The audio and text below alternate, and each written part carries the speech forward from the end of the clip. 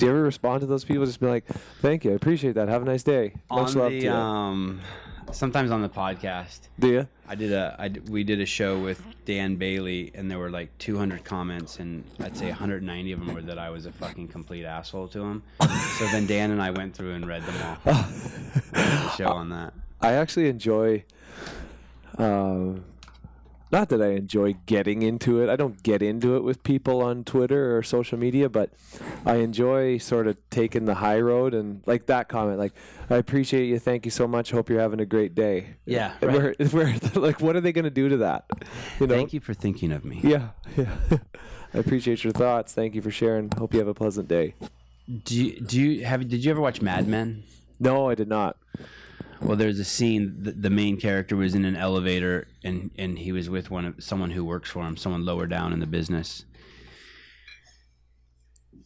And he's like going off on his boss, right? He just, for some reason, grown a set of balls in the elevator. He's like, "You piece of shit, and you did this, and you did this, and you're just disgrace to humanity." And I think, and then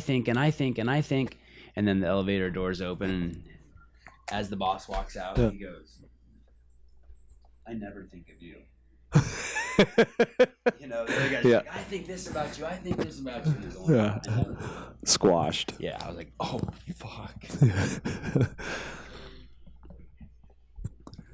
Sevan, I'm pumped for this. Is that how you say it? Sevan? Sevan. You say it better than most. Say my name, Eric. Sevan. Wow.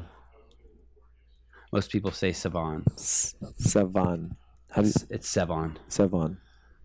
Sevan. It's probably kind of like you. Like if people. Did I say it right? Oh, you did. Perfect. You kind of said it with a little Mexican accent too, like That's we were, how I know like it. we were in the barrio. You know, California has a ton of Mexicans, so whenever I meet Mexicans, I'll be like, "Hi, I'm Sevan." They'll be like, "Oh, Esteban, nice to meet you," because you know that's what they. Esteban. Yeah. All right, I'm Esteban today. Esteban, I'll take a kilo. I'm supposed to say hi from JP. Mr. Brick himself. Yeah. Hi. He texted me this morning. He said, "Make sure to say hi to everybody." Hi, JP. He was having some issues with his open registration for his 216 members who registered for the Open in Los Angeles. Was he? And so he sent me a text the other day. We expedited the fixing of it. I I assume know. you registered for the Open? Yes, I did. But I missed the first one. Hey, Rex, how's it going? Kara Brooks. Wait, what did you call him? Oh, okay. Yeah, that's cool. Yeah. Huh? Yeah. You don't have to call You coming in here? You don't have to call him Mr. Like. Yes, ma'am. Yes, sir. No, please don't call me Mr. Like. Making coffee. What was it, Kara again? Kara, yeah. Sorry. Yeah, I missed 18-1 because we were in Idaho at a seminar. My wife and I were, and the CrossFit box didn't open early enough for me to work out there, so I was working out at this other gym. Was that the Tony Robbins thing? Yeah. Okay. And their rower was up a flight of, their pull-up bar was downstairs, the rower was up a flight of stairs and over a room, and there was no way, the stairs were like this wide, and I was like, there's no way this guy's going to let me haul this thing down here. Anyway, so I was supposed to do it when I got back to LA.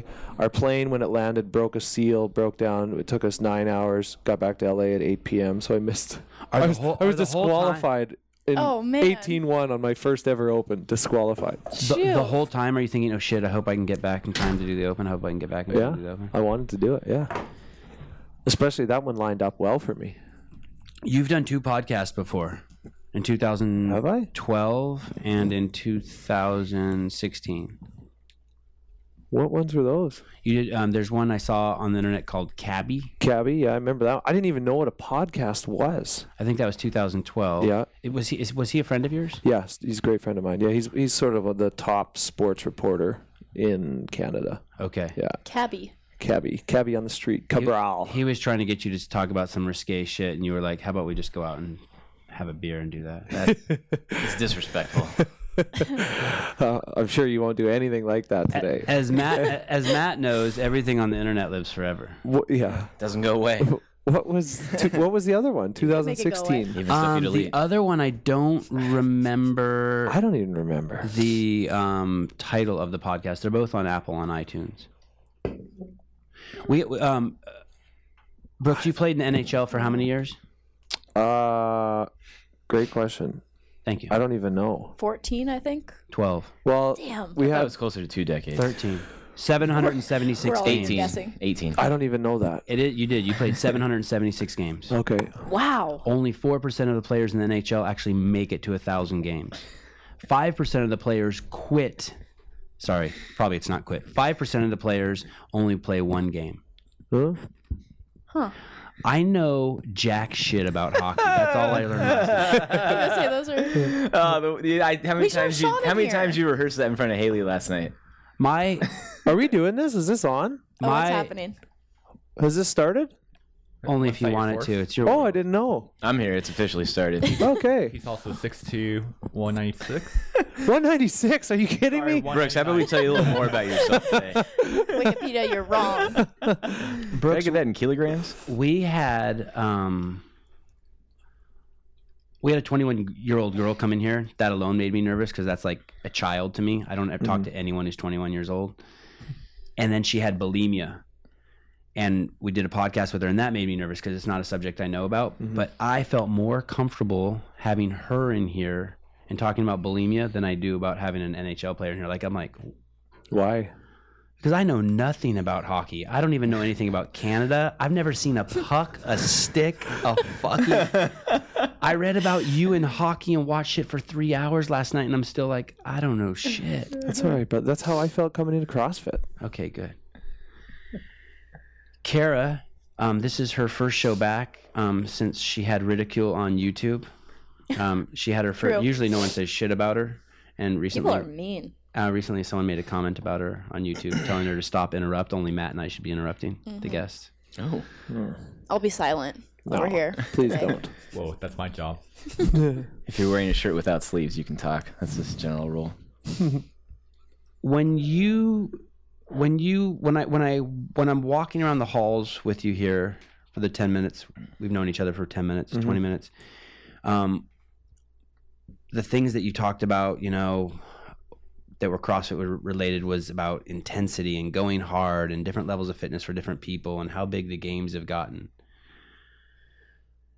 But for you, what I've seen on the internet is CrossFit was and is a health choice first, and and something else second, maybe scratching a competitive itch. Is that true? I'd say that's very close.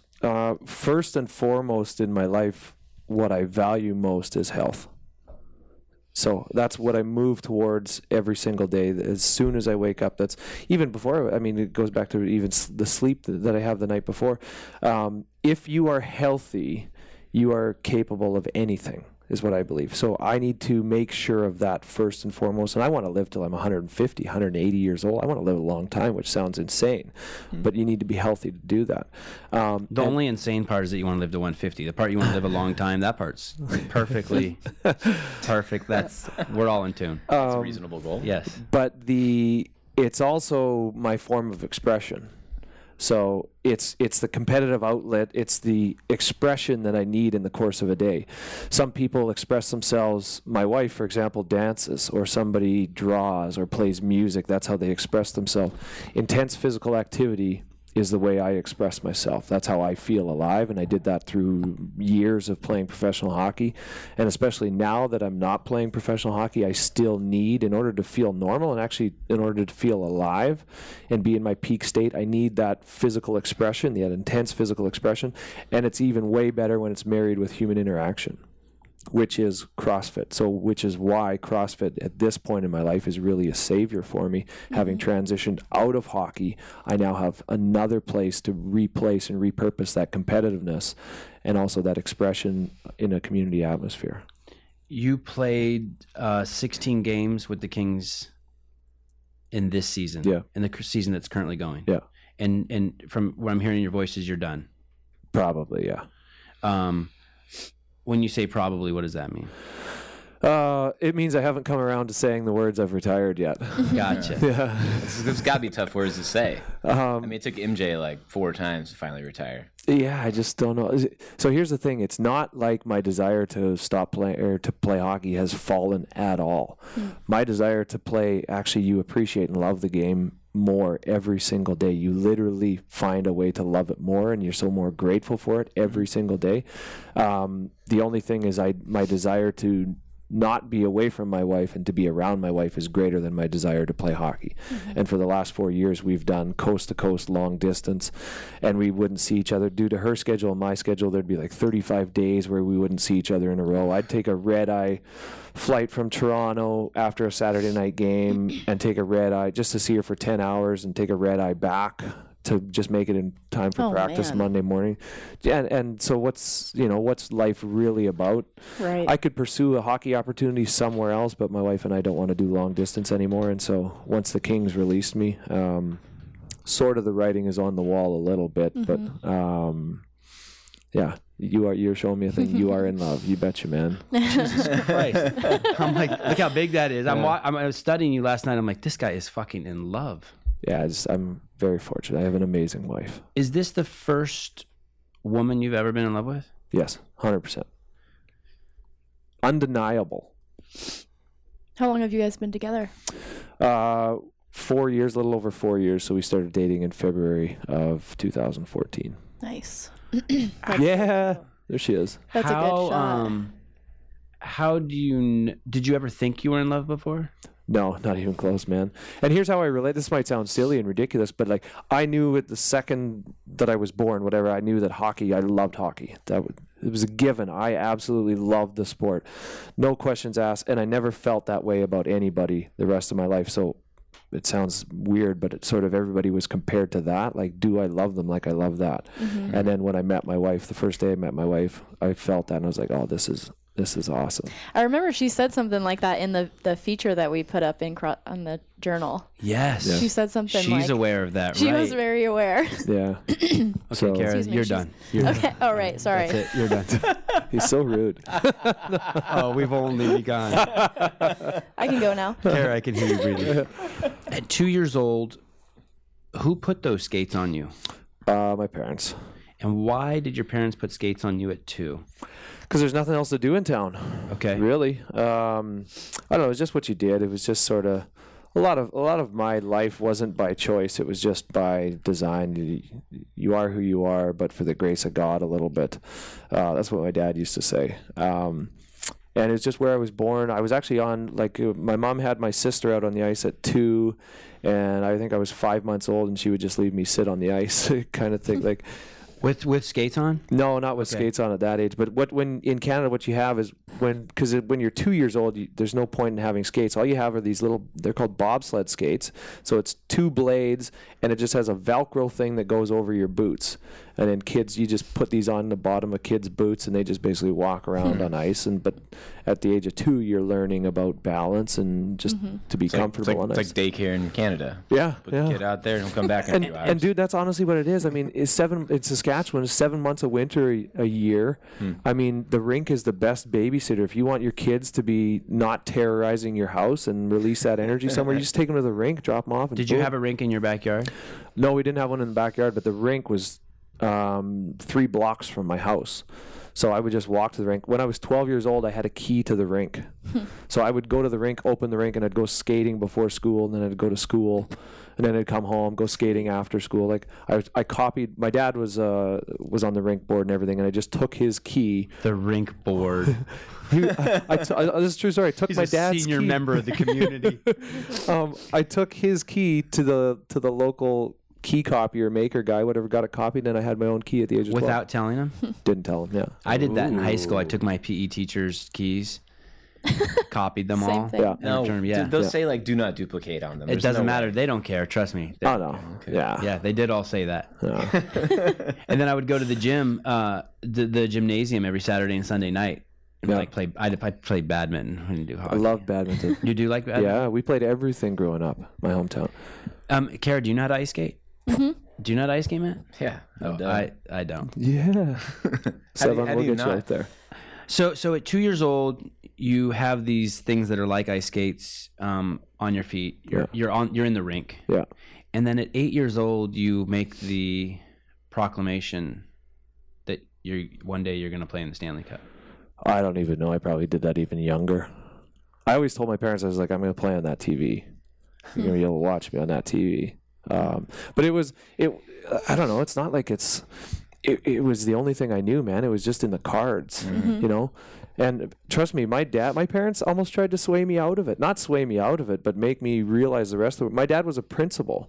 He wanted me to get a scholarship out of hockey. Education was very important to him. And he's like, well, what if you get hurt? And I'm like, don't worry, Dad. I'm going to make the pros. I'll rehab it. I'll figure it out. I'm going to make it. He's like, well, you could get an education. And anyway, when I was 16, I had scholarships to Division I colleges. Colorado, Denver, Boston, wherever the heck they were, I can't even remember, but I had to write my SAT in order to go to see these colleges in order to accept a scholarship, and I deliberately did not write my SAT so I could never go see these colleges, so I could never take a scholarship and go the fast track to the pros. I was going to say, isn't college kind of, I don't want to say a death sentence, but like it's not the route you want to take to get to the pros? No, well, it's actually amazing development system, college, and you get an education for free. It's actually amazing, but I wanted the fast track. So Matt was 100% wrong? No, not 100. The only thing I know about collegiate hockey is the Frozen Four. It's probably the only thing I really watch. College hockey is incredible. But at the time, I didn't want to spend 4 years in college. I wanted to go to pro right now. And even till I was like 30, even like my dad was like, you should take some summer classes, and he always pushed the education, but I always wanted to play hockey, man. And at 17, you started playing at the pro level. 19 started. 17 got drafted to the professional, to the NHL. Okay. And then at 19, I turned pro. What do you do in those 2 years? You're drafted. By the way, speaking of the draft, you're drafted 193rd. Yep. In the 6th round. Yep. Doesn't that mean that you should have just been one and done? Like, that's not good, right? Well, that's not good. But here's the thing, and I tell this to parents, hockey parents, any sports parents that I meet, your kid doesn't have to be the best one on the team today. He doesn't have to be. He just needs to get better every day. So, there's a lot of teams that I wasn't the best player on, but I repeatedly improved, daily improved, and I got better, and I climbed the ranks. Yeah, it's crazy. Same thing there. You were making shit money and having mediocre, by shit money I mean compared to your colleagues, and having mediocre years until late into your career, and then you kind of just exploded, right? No, right, like 2012. I mean, that's 2011. It's just. I know it wasn't shit money then, by the way. I'm talking relative to. Well, if you compare it to, compared to what you made in the end of your career. Yeah, but I mean that has to be earned, right? So it's difficult to do that at the start, and also there are provisions within the collective bargaining agreement that don't give the young people a lot of power. That has shifted a little bit, but when I first entered the league, you got paid at the age of 30. It was the first time you had unrestricted free agency, which means I held the leverage. Okay. So that now has shifted. Yeah. So as a young player breaking into the league in the early 2000s, you didn't have the leverage. Now it's shifted to where the game has gone so young. Now the young players, the actual law, the collective bargaining agreement that governs how the contracts can be constructed and everything has switched, and now actually young players have more leverage. They have more cards to play, so they can get paid quicker and earlier in their career. Okay, that makes sense, because basically you didn't start making money until most people's average career of 5 or 6 years in the NHL is over, and you made it past that hump. Yeah, like my first real big pay year was, I think, 5 or 6 years into my career. It was when it started to really noticeably affect. Which is when 50% of the hockey players have retired. Yeah, that's the average life expectancy of a hockey player. 5 or 6 years. I love these stats. Yeah, 5 years is the average NHL career. Some guys are there for a cup of coffee. Some guys will play. I was fortunate to be there 14, 15 years, but it averages out to about 5 years. I thought Matt was here just for a cup of coffee, and we're 54 shows in. I've just been lingering on it. I don't even have him in my favorites yet. On my iPhone. I don't want to be there. We had this conversation like 30 shows ago. I don't want to be in the favorites. I almost put you in the other day because I called you twice in a week, and then I was like, you want to know Brooks' advice on how to make the NHL? It's kind of like for podcasting too. You don't have to be the best one out there. Just get better every day. Just improve every day. You've gotten better every show. I trip on the fact that people think sports guys make so much money and athletes make so much money, but when you really, really fucking look at it, it's scary. Let's say your career is 5 years long, and you make $500,000 a year, or what's the minimum you can make in the NHL now? $650 or something? Yeah, $650, I think. Okay, yeah, $650. $650,000 a year. Yeah. And so in the U.S., you give half of that to your taxes, right? So now you have $325, and then you're only in there for 6 years, so that's that $1.8 million, right? And let's say you purchased a house. Let's say you're in California, so you purchased a 3-bedroom, 2-bath house. Now all your money's gone. Well, I mean, But you had to take out a loan too. And then after you get kicked out of it, and then after your NHL career is over, you've given your whole life to this sport. You don't even have money to pay for property taxes. yeah, but here's the thing: is that yes, that I'm sure that does happen to some guys. Here's the thing: as an athlete, you have a shelf life of earning potential. So if you are approaching life that way, where you're caught, like, oh my God, this surprised me, these paychecks ended, then you're a bit of a moron, a little bit. Well, correct me if I'm wrong. Isn't it a major gripe in the NHL amongst themselves and other sports? Like, it's kind of the low dollar sport as far as the 4 major sports in the U.S. go. Yeah, just because of the TV market. And that's really the only reason that's holding back like major money getting into hockey. Yeah, it's in the U.S. and a lot of the markets still, it's a non-traditional sport where By that. and when you actually look at the TV market, this was about 5-6 years ago we looked at this. The NFL was making $1.7 billion was their TV thing or something. I can't remember what it was. Wow. And ours was like $189 million is how much revenue we got from. Then the basketball and baseball were both in the 900 millions a year and whatever. The NFL, I believe, each franchise makes money. They will be profitable at the start of the season just based off of their TV rights, the deal to their TV. Wow. But that's not the case with hockey. We're still fighting. We're still trying to grow in the U.S. In Canada, hockey's everywhere. It's TSN. Right. it's football in the States. It's everywhere. It's untouchable. But we want to be a global game. There are some incredibly hot hockey markets in the U.S. But it's just tough. I think it was a major whiff. I'll get back on track in a second, but a major whiff not having NHL players in the Olympics. That's insane to me. Yeah. Yeah, what it the was heck? the Olympics were practically unwatchable for me. Just Why?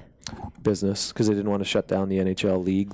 You have to stop Just the NHL specifically for that competition. Injury. Yeah, and then the risk of injury to a star player. So you own a business, that's your star player. You pay him $10 million a year. You don't want him sacrificing, potentially getting hurt over there because it could affect your business, right? So they shut it down. That kind of happened in makes your sense. career. There was a strike. What, 1.5? I missed 1.5 years because of a strike. Oh. But then you went and played somewhere else and got hurt, right? Yeah, I played over in Switzerland. Yeah. Do you wish you wouldn't have done that? No, not so Okay. much. No, it could have been handled differently. I'll say that. But no, I was always curious. I always wanted. I don't regret a lot of things in my life. Things work out one way or the other. Did you fall in love in Switzerland? No. Okay. Just Playing in testing, just throwing a Switzerland curveball in there, sounds just checking. No. Because we have a bold claim that you've only been in love twice, hockey and... Yeah. Sorry, Kara. Maybe 3 times now with CrossFit. Right. Oh. It's pushing. Yeah. It wants in bad. you're, I've heard that before. You're going to take your L1 here in a minute. I signed up to take my L1 at the ranch on the 24th and 25th of March. I signed up, registered. I went to put it in my iCal, and I found out I had a wedding on the 25th, and I was like, damn it, I got to cancel. So I canceled that, and now I'm looking. I really want to take my L1 at the ranch. I think that would be so cool, just to go back to the roots of CrossFit and everything and just learn the sport and the tradition, the history, everything. And get Adrian Bosman as one of your... Yeah. He's on Because he's on that local. circuit. Yeah, you'll probably get him, yeah. That would be awesome. So I was signed up to take it at the end of March, but I'll take it either in April or May. Nice. And who's getting married? 2 of our friends, Sasha and Emma. Is that worth is it worth going to their wedding for the L1? Huh? Yeah. Yeah. They can't move the wedding. Huh? No, they can't. And it's going to be so fun. This one's going to be so gnarly. So I have to go. Where's it going to be? Not giving that away. What makes a wedding fun? Fun people. Gotcha. Yeah. Overnight? I actually don't even know. I don't want to give too much of it Are you away. talking like a sleepover? I mean, just when I think of when I think of the ballers, I just think every wedding's overnight. What do you mean overnight? You know, like Like a you're going to the week-long thing? Seychelles or like No, it's just they came to our wedding and they're amazing people. And here's the fun thing, like I didn't know anything about dancing at all until I met my wife, and then now I've met a lot of dancers through my wife, and they're awesome people. And I tell you what, when music comes on, this is a whole different. Yeah. Oh my God, it's a whole different I bet it's atmosphere. just an electric factory on the dance floor. You can just sit back and watch for hours, and then somebody drags you out there, and you're like, "Damn it, leave me on the sidelines." Do you have like a dance that you like certain dances you do partake in and some you don't, or are you kind of like a jack of all trades out there in the dance floor? I don't know. I try not to have too much space because then everybody can see what you're doing. I try to stay close to somebody. Is there one when like and people are judging the fuck out of you, just so you know. Huh? No, they're not. Oh, no. yes, Honestly, they are. no. Dancers just want people to move. Honestly, Totally. just like CrossFitters just want people to be active. They just want them to start. And be healthy. Just start. You don't. Yeah, just start. Just have fun and enjoy it. That's all dancers want, dude. Against other dancers, yeah, they go toe to toe and they want to one up and they want to do this fancy stuff. That's when I'm just like, It is amazing how little judgment there is in an affiliate, huh? Huh? That's the best thing in the It's world. like if you don't put your weights away, then people judge you. Yeah. But like everyone knows jumping pull-ups are just as hard as regular pull-ups. Everyone knows that step-ups it's their own stimulus. Everyone knows, it's like there's no one's judging everybody's first day. right. You come in on your first day, no one's gonna judge you. No shame. In your third year, no one's gonna judge you. Yeah. Yeah. And Yeah. it's because you're gonna get you yourself are gonna get your ass kicked at some point too. Right. So it keeps you humble because somebody is going to squash you. You think you're good? Boom. Somebody's going to walk through that door and squash you at what you think your strength is. So you're always supportive. That's one of the things. I've always loved team sports, clearly. I love team sports, and I love that part of that aspect of CrossFit as well. Why does someone like you who has the resources and the ability to work out by themselves or in a small group go to an affiliate? Like, why do you do that? One, to learn. I want to be around people that are better than me. I'm still so new to this sport. I ask people questions daily. People are probably sick of me for the amount of questions I ask. But I want to improve, and I want to be around better athletes. I want to see somebody move a weight in a way that I've never been able to, or move higher weights or do something faster than I've ever been to. That will elevate me as an athlete. What if you said, I'm new to this health regimen? Great. Instead of I'm new to this sport. Great. What's the difference? I don't know. I'm just trying it out. I've never said that before. I like it. Playing with the language. Eric, can we time code that? I have friends that at least a couple times a week, I will have friends that just text me, say, "Hey, can I just come do whatever you're doing?" And I'm saying, "Yeah, I'm going to do this. You're welcome to come, scale, do anything you want. Do this, don't do this.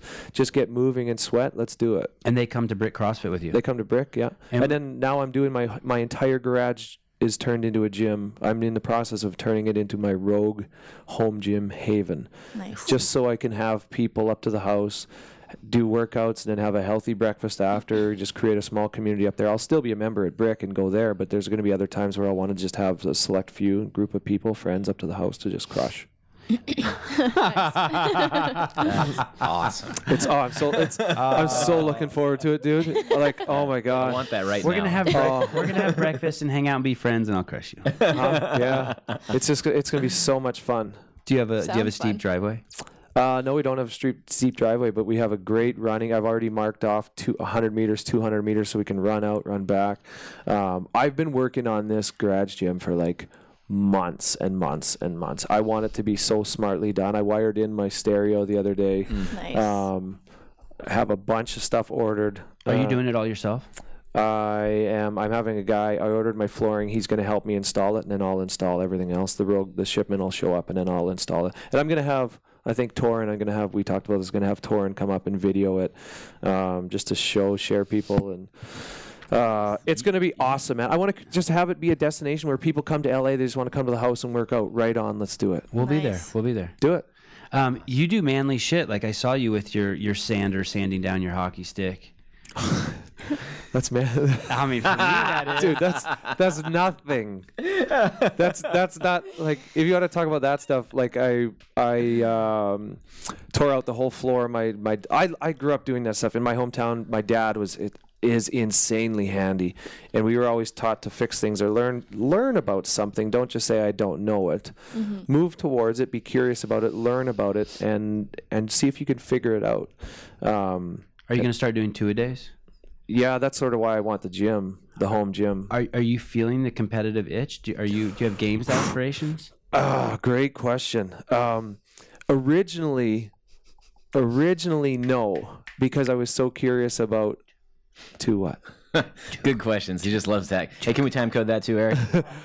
Yeah. Oh, Continue. so I love Oh, the there it is. simplicity of your garage. The Very nice. flooring is great. because I cleared it all out. Pistols, nice. You're a real Buddhist, aren't you? I love that. God, you are tall. Yeah. This is just like these like up there I just do like Sunday morning active recovery workouts, whatever, like, and then I go down and I train it.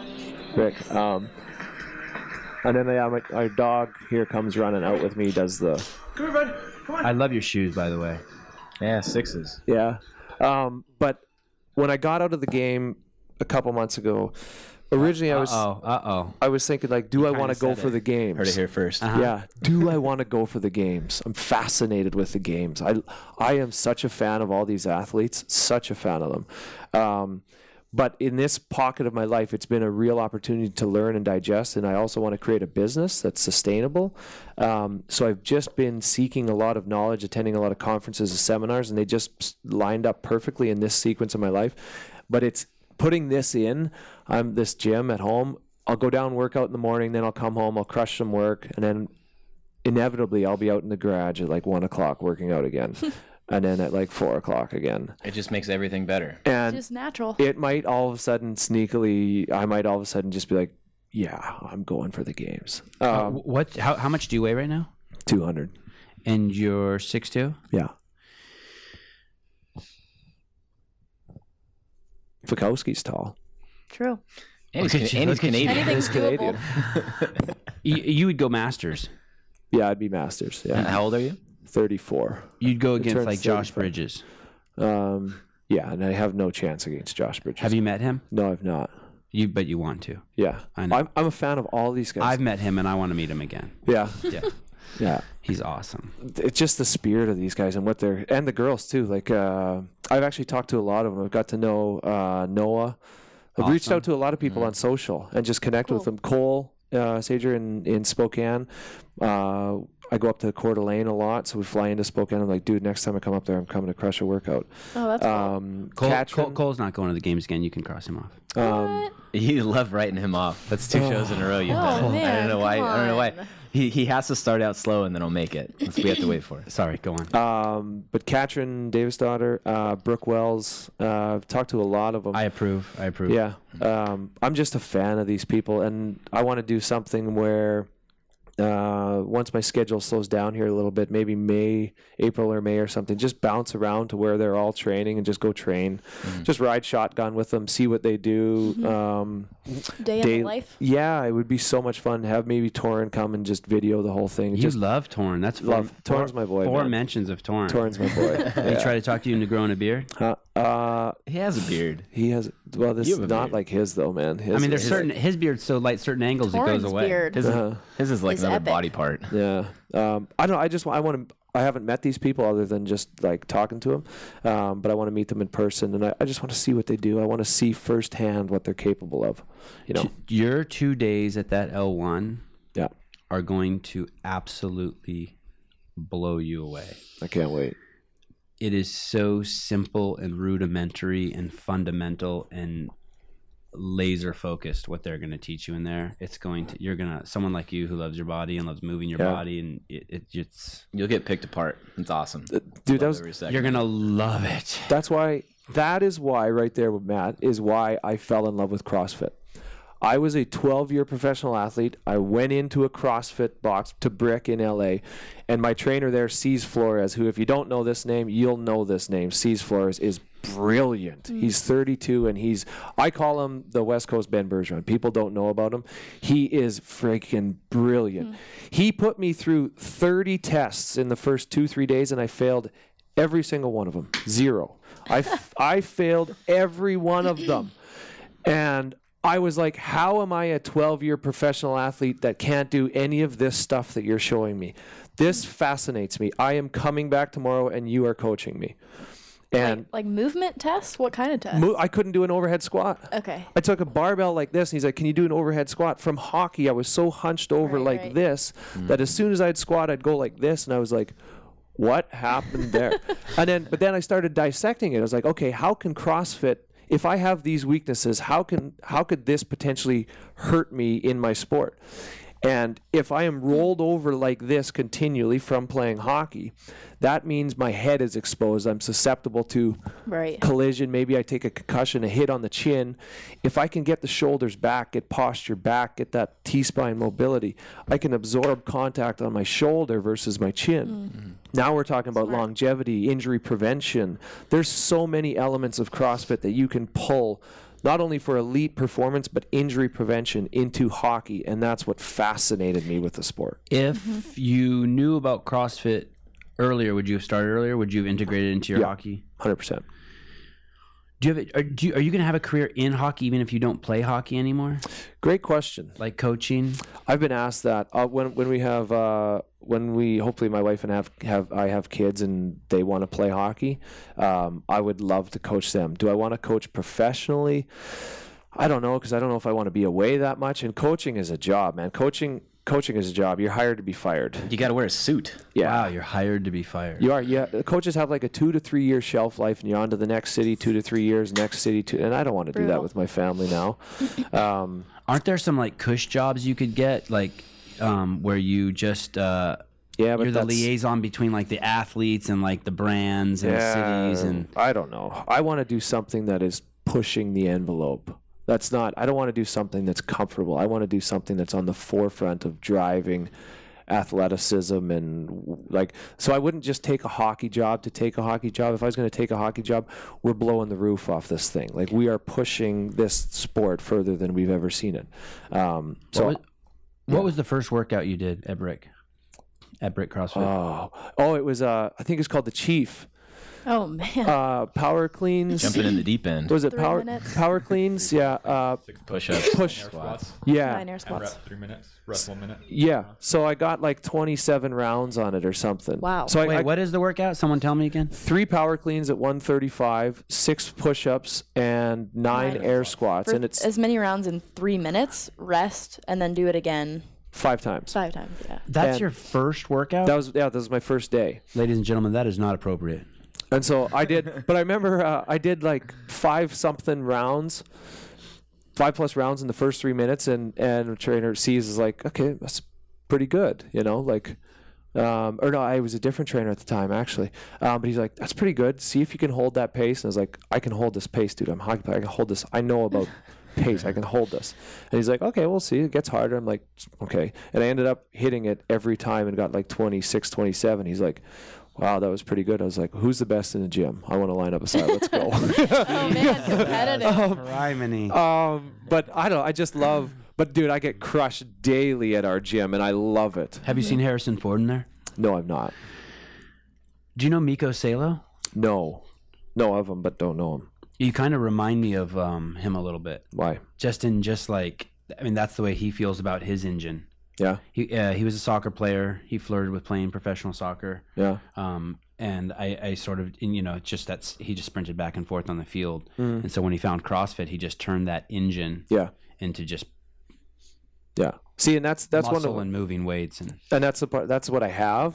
I have legs and lungs. Now I need strength and power. Like we didn't focus a lot on upper body. We focused. The hockey players are legs and lungs. So when it gets to something, when the open here gets to something heavy, I'm in trouble.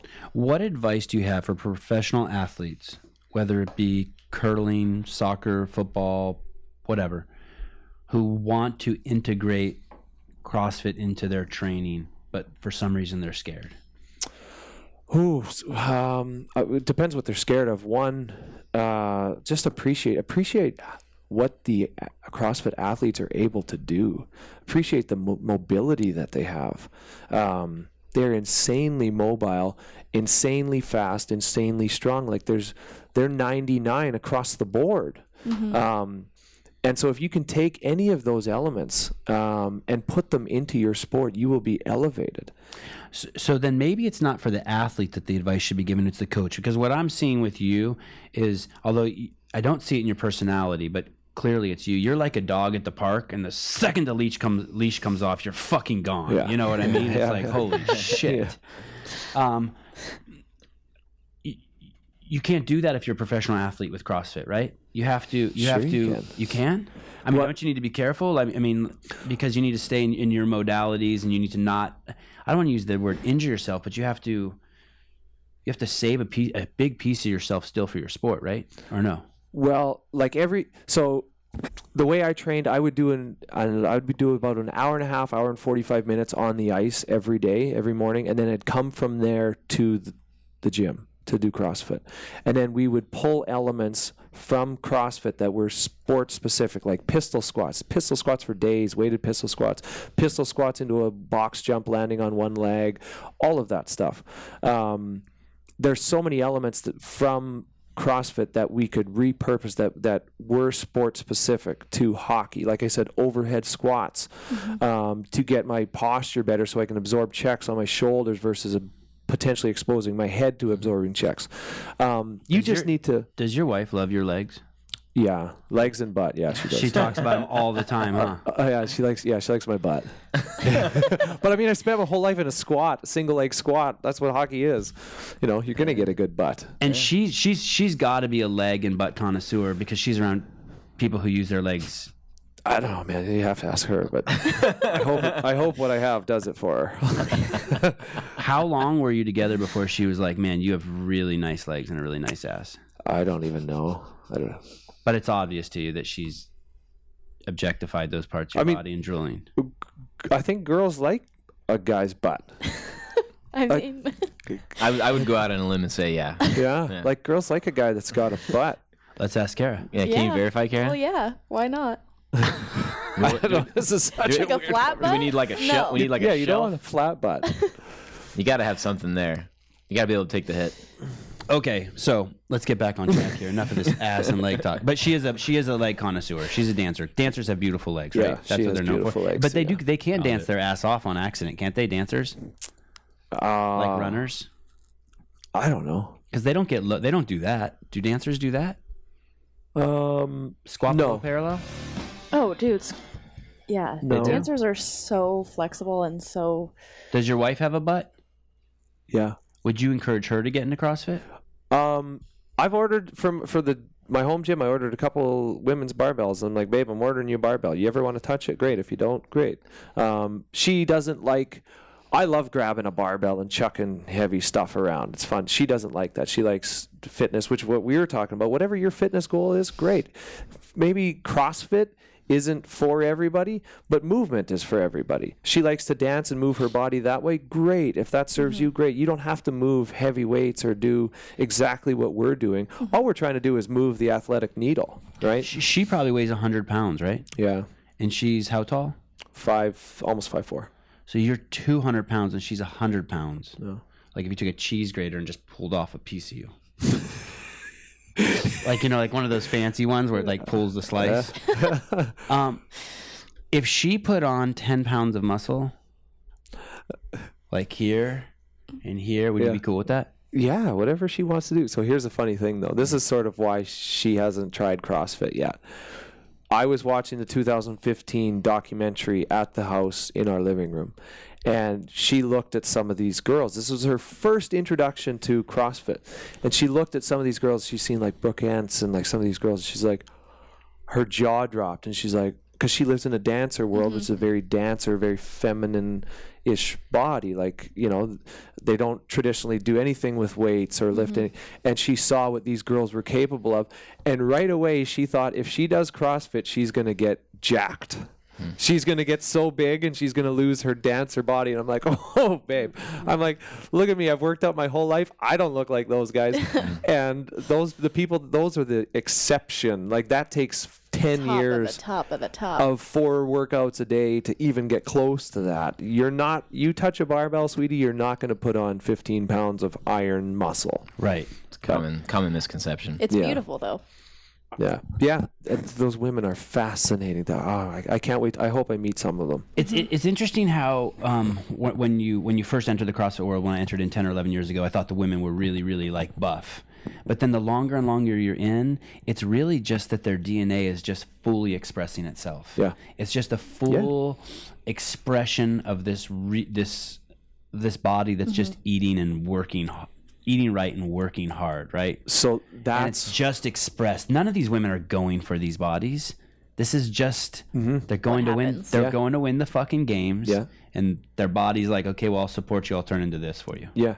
And so that's what I'm fascinated with. I am fascinated, and where my life is moving is into this space with the engineering of the human body, athletic engineering, also mindset. Like, how can you create the highest performing human possible that you can literally transcend time, but also your capabilities. Like what these women do now, 10 years ago was was ridiculous. And here's the thing.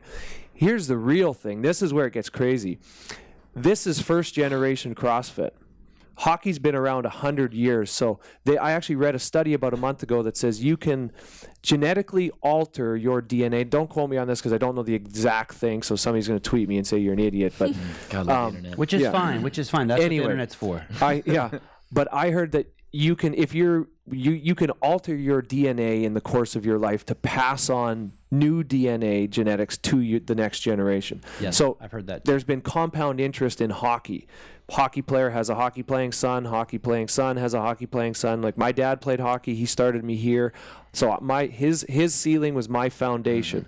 I blew the roof off that. My son or daughter, hopefully we have a child that plays hockey, starts where my ceiling was, and they're going to blow the roof off that. We haven't seen that in this sport yet. These are first generation CrossFitters. Imagine when Fraser or these people start having sons and daughters that Fraser shoots blanks. Jesus. But imagine when these people... Those kids are coming around. The Bergerons, Maya is, what is she, 14? Yeah, those kids are coming around. How old she is, so what the games athletes are doing now is going to be ridiculously simple to this next generation.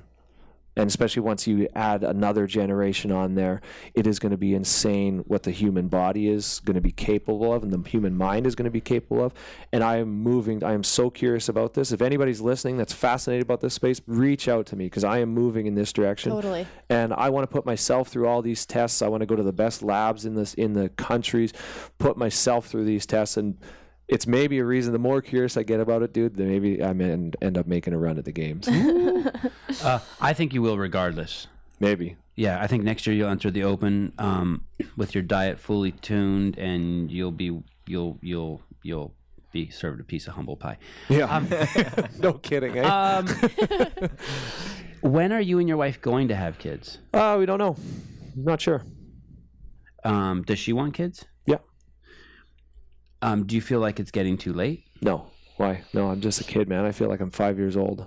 Like, honestly, I feel like I still need to grow up before I have kids, but I keep telling her, I'm like, babe, I'm never growing up. Like, I'm never going to grow up. You're smart. It doesn't. I just had I'm 45. I had my first kid at 41. Now I have 3. Wow. And my wife was 39 when we started. Wow, good for you. Yeah. Yeah. And the only thing that, like, the other day I kind of felt grown up because I was here at work and the school called and was like, your son has an earache. Can you pick him up? I'm like, holy shit, this is some grown up shit. Yeah. Yeah. So, yeah. But that's how I feel, man. I feel, and honestly, I'm going to put so much effort and have already in my life. Like, I juice an 18-ounce homemade juice every morning. I'm fascinated with longevity and not just stopping. They've actually shown you can reverse. They've actually been scientifically able to reverse the aging process in rats. Let's get that clip out where he said, I juice. And let's just isolate that. John Juice. I don't think juicing is good for you. Oh, dude, it's the best thing. Oh, Depends buddy. on what you're juicing. What are you juicing? So I go to the Whole Foods. I pick out my organic cucumbers, celery, carrots, ginger, kale, spinach, tomato, apple, pear. Vegetable heavy. Yeah. Not apple pear. No, not sugar Not heavy. sugar. No, I put, and I do all of this together, and it makes juices for myself and my wife for like 3 to 4 days. Store them in a double vacuum insulated container in the fridge where light can't get to them. Fill them up to the top so they don't oxidize. No oxygen in there, which wrecks it a little bit. And then I drink that every morning, and you walk out the house on fire, and then you train, and then. Here's the thing about fitness too. When you train, you expend ungodly amounts of energy, and you come out of the gym with more energy than you walked in with. It's insane. Have you influenced your wife's nutrition, or has she influenced your nutrition? I believe I've influenced my wife's nutrition. So when we first met, I'm a super healthy guy. I've always eaten for my sport. I always ate super healthy for performance. When my wife met me, or I met my wife, she didn't like the food I cooked or ate because it was so plain, and she is a foodie. Absolutely lives to eat for the taste of the food. And I told her, I was like, okay, babe, but I'm not going to sacrifice health for taste. And she is amazing. She found an unbelievable way, and still does daily, to cook incredibly tasting food that doesn't sacrifice health for taste. Nice. So she knows I'm not going to eat butters and tons of this and that on. Like, I don't want that. I'm not going to do that. And she still finds a way. Yeah, she's an amazing cook. I hate to keep comparing you to people at Amico Salo, but here's another one for you. Do you know who Luke Rockhold is?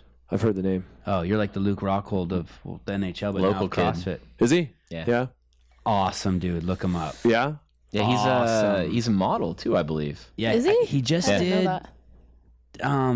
Who did he just do? Calvin Klein or something?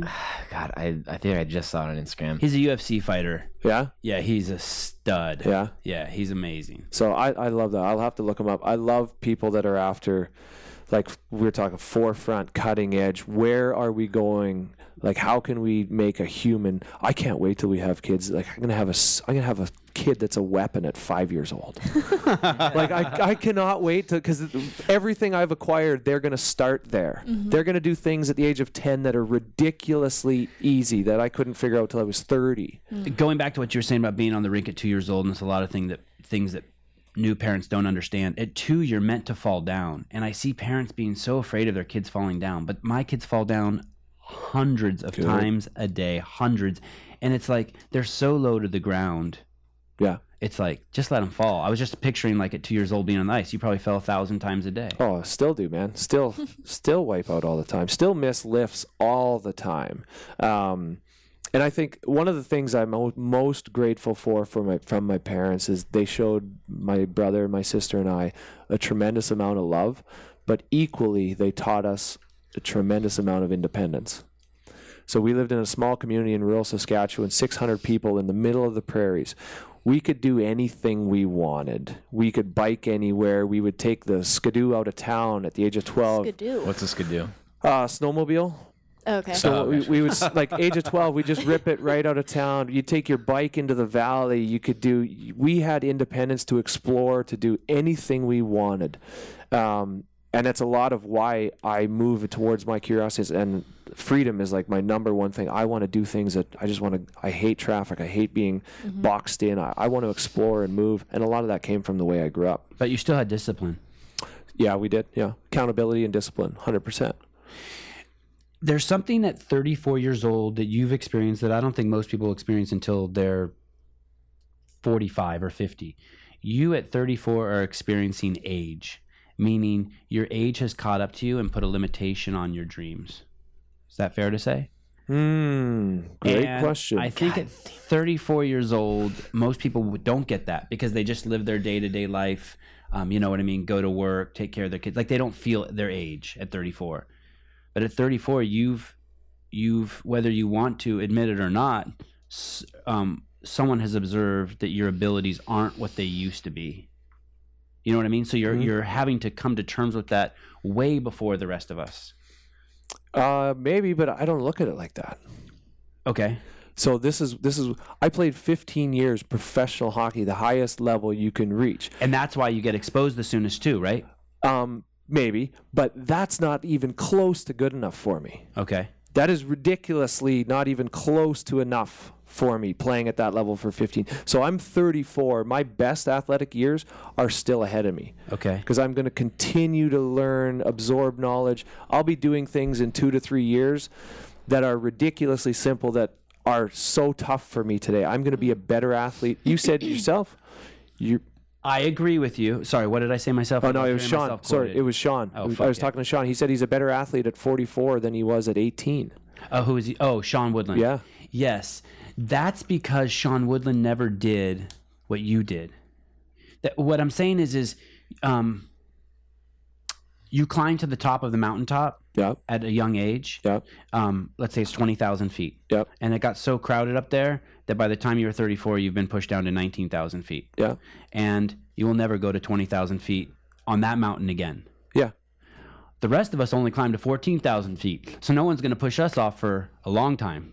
Do you know what I mean? Like I find it interesting that you're having an intimacy with limitations before most people, 10 or 20 or 30 years before most people, because of how high you climbed. I think it's way after most people. Most people, because limitations are what filtered people out in my sport. Limitations are what allowed me to get to 20,000 feet. Right. So you mean other people's limitations? Other people found, they experienced age or limitations or whatever because they didn't make AA, they didn't make AAA, they didn't get drafted to the pros, they didn't whatever. So if you say age caught up to me earlier in life, I think age caught up to other people. Other people had to go to jobs or had to go to college or had to do things earlier in life. I think it caught up to them, not me. Right.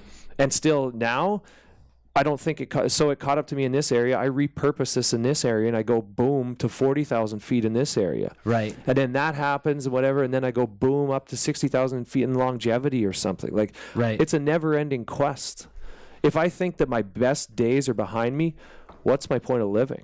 Right. Like, what am I here for? I am so curious about my future. And it's one of the things I'm excited about. I haven't had really a bad day aside from the first day when I found out I was released and my career was over.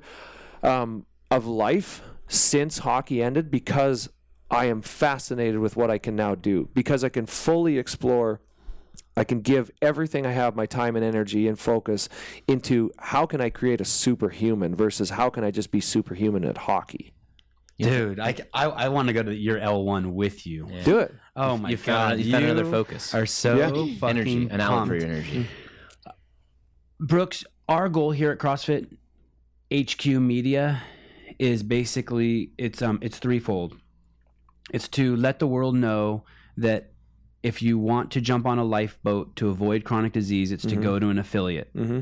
If you want to jump on a lifeboat and avoid chronic disease, which kills 70% of all the people in the United States, go to your L1. And then the third leg is to let the world know through CrossFit Health that there's a mess, and the mess is telling you they have the solution. They don't. Meaning, if you have type 2 diabetes and you enter the medical system, instead of trying to, and that's your sole way of handling it, it's like going to prison. Yeah. You're going to be in that revolving door. 100%. You need to go to an affiliate. You need to be around like-minded people. You need to get on a good diet. You need to make, like you said, every morning you wake up and your health is your number one thing, right? You can get on that mindset. You can get on the Brooks Laich mindset and have a massive transformation. Big time. So this is, and it's more than that even. This is why I think I had the longevity in sport that I did, is I did 3 workouts a day for 15 years. The first one was the sleep I got that night. I looked at that like a workout. That was my first workout. 9 hours is what I targeted. I prioritized getting 9 hours of sleep a night. I would work out at 6:45 a.m., so I would prioritize the sleep. That's the most important. Then it was nutrition was my second workout. Before I even got to the gym, my second workout was nutrition. Then the actual workout that I did was actually third tier. The training I did was third tier as far as how am I going to get to elite performance and not only get there, stay there. So it wasn't training first and then go eat like crap, or, I go for a walk and then I eat crap and I eat or sleep like crap. It was prioritize sleep, prioritize nutrition, and then unleash that and express that fully through athletics. You don't drink coffee? I've never had you offered me a cup of coffee. I've never had a cup of coffee in my life. It's still here if you want it. It's right there. I've never had a cup of coffee in my life. Do you drink any caffeine? No. No caffeine. No, I don't take Red Bulls or any of that. You never had my drinking team has a hockey problem? My dad had that problem. His senior team had that problem. Do you drink? It wasn't coffee though. Do you drink alcohol?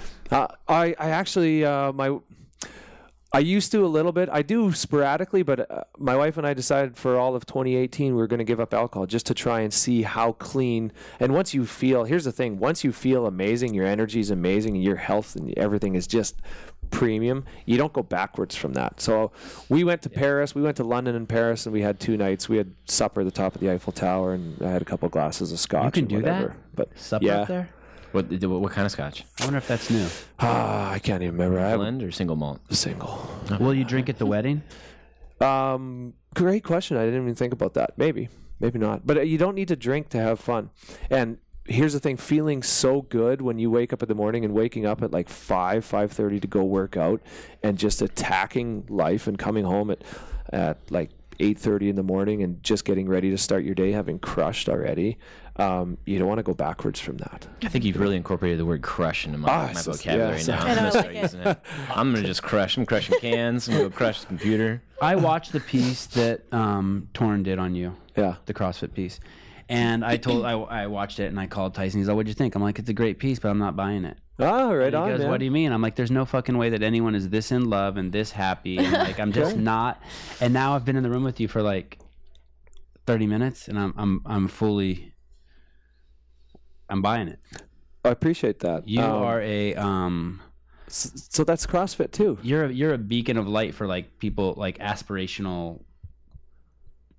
Like I think you're gonna leave here and you influence me already. Oh, I appreciate that, I'm gonna man. double down on my arugula. So Change the way I talk. So here's I'm the not. thing, I'm though. probably not gonna skate, but Double down. like, man, you're really like Here's the thing, Sevan. you're going off. Is I have been fortunate enough. I always thought my goal and dream in life was to win the Stanley Cup, and it was. But when I got out of hockey, I realized, wow, my actual real dream was to do what I wanted in the sport every single day. To play the sport at the age of 34, the same sport that I played when I was 5. That was the actual real dream, and so I lived my dream every single day. And knowing how good that feels, I want that for you, brother. If I can help you in any way, I'm here to serve. I want that for Matt, for Kara, for Eric. And that's what a big part of my life is now, is about serving and giving information back to people. I've acquired so much in my life, and being a professional athlete, so much of your life is selfish. You are focused on this. You have to be focused just to execute that. You're very selfish with your time and energy. And now I want to do something that's greater than that, and I want to give back. So I'm on a quest to find the best information. I want to seek out the best CrossFitters. I want to seek out the best nutritionists, the best sleep doctors, everybody. Get this information, gather it, and give it back to people. High performance mindset, and give it back to people in a way that they can digest it so quickly, make it actionable information where they can implement it in their lives and start living the best life, which is the same mission CrossFit does. Same thing. Your realization is it sounds like the journey realization. Life is the journey, not the destination. Yeah, And 100%. you had that. Yeah. It's so easy to do good work with CrossFit for 2 reasons: crazy potent, and the society is so sick. Yeah. And so, although a lot of the talk you're saying is really working on that tip of the spear, and pushing that glass ceiling even higher, there are so many things we can do by introducing this to our brothers and sisters, our aunts and uncles, and our fathers and mothers. Yeah. Do your parents do it? No, they don't. But I would love for them to do anything. My dad could certainly use a little bit. But here's the thing: I just want to get it in front of people, and then what they do with it is on them, right? And then the consequences with doing it or not doing it is on you as well. You're accountable for your life. So I can't force anybody to try it. I can encourage somebody to try it. But here's the thing: I don't want to push people into CrossFit. I want to pull people into CrossFit. I want people to be pulled. I think it's a stronger force. So I just want to get information to people, and it doesn't have to be CrossFit. Maybe it's nutrition, and maybe you just want to go jog. Like, whatever it is, I want to help better people's lives. CrossFit has done that for me. The community of CrossFit, I am so grateful for it, has done that, continues to do that for me daily.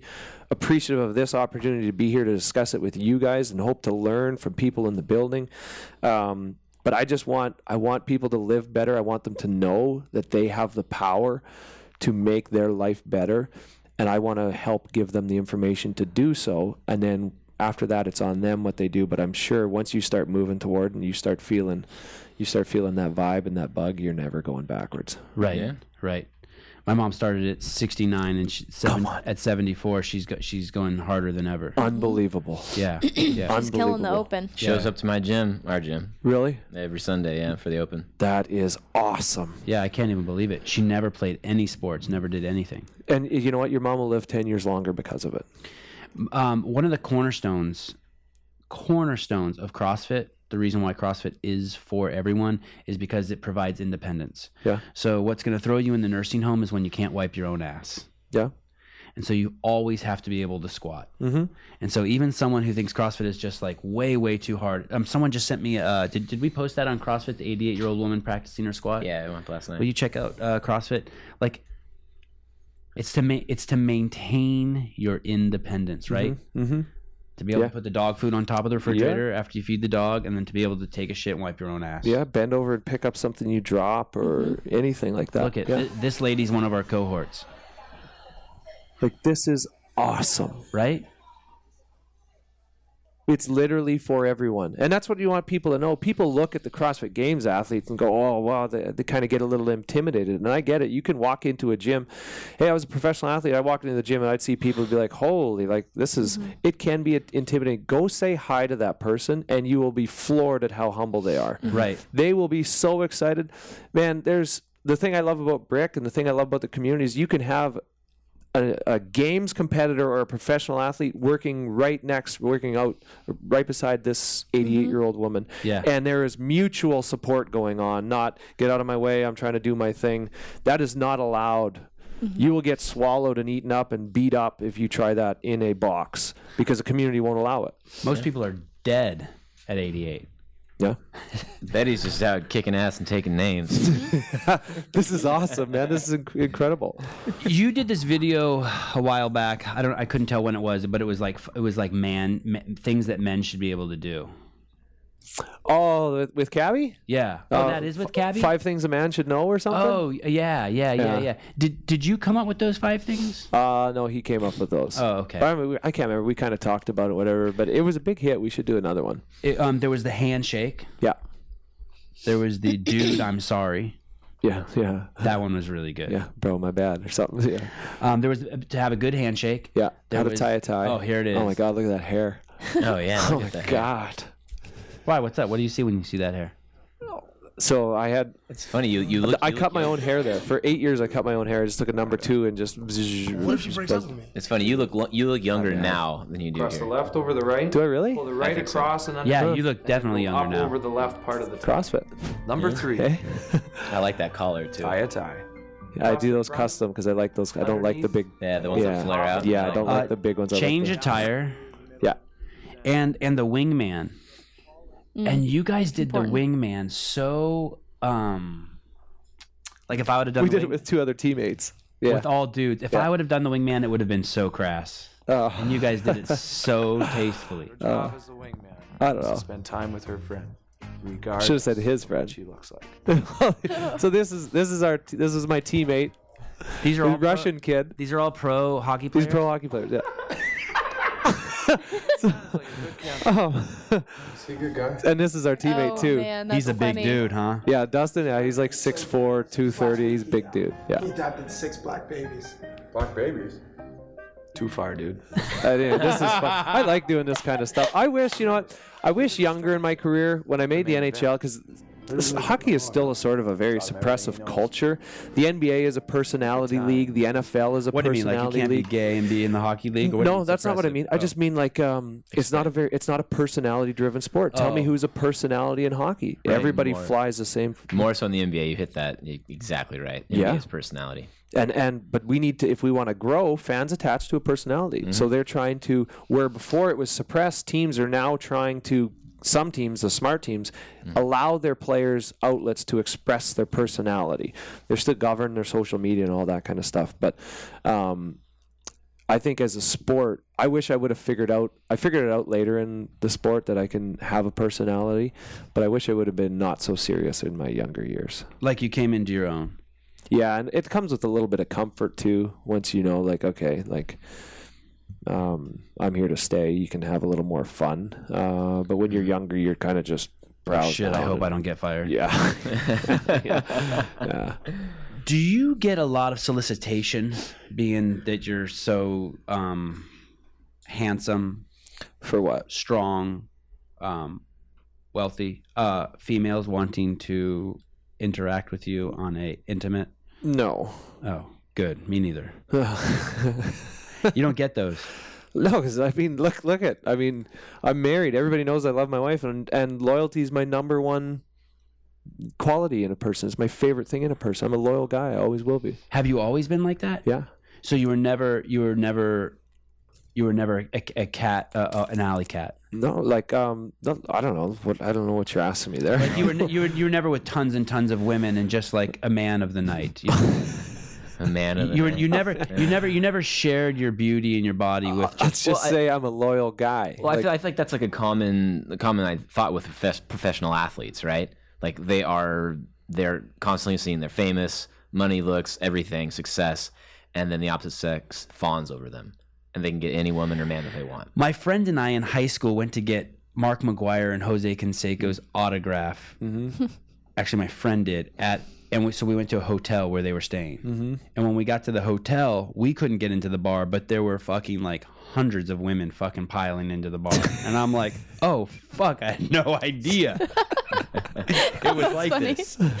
And so I imagine, I imagine it's like that for all professional sports. Like every time you go out, you would go to a foreign town, that there would be just women throwing themselves. I think that's a real misconception, man. It is.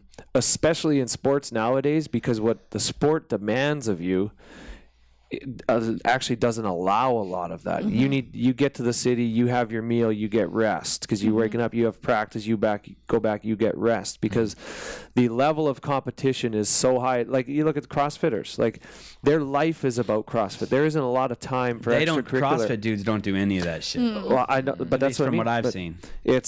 That's the misconception of sport, that you just throw on the equipment, you go play. No, it is a lifestyle. Like it is, like I said, my life was 3 workouts a day. That was my life. You're not drinking all night, hanging out with women, doing blow. I mean, you can if you want. You're not going to be around very long, you know? And so what do you really want in your life?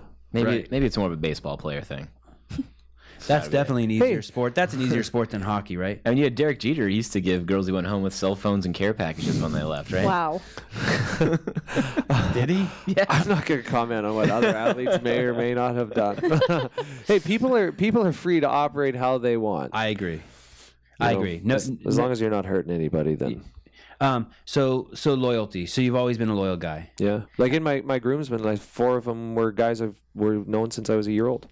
Have you ever had a girlfriend before your wife? I don't want to discuss this, man. No, it's just like Josh Bridges. So it's just her. Yeah. It's just her. Yeah. There was if you put in your name and you hit videos, there's just shitloads of videos of you and your wife. Okay. Where are you? Okay. Just like in YouTube. Okay. You know, like People Magazine, and just like people covering your life.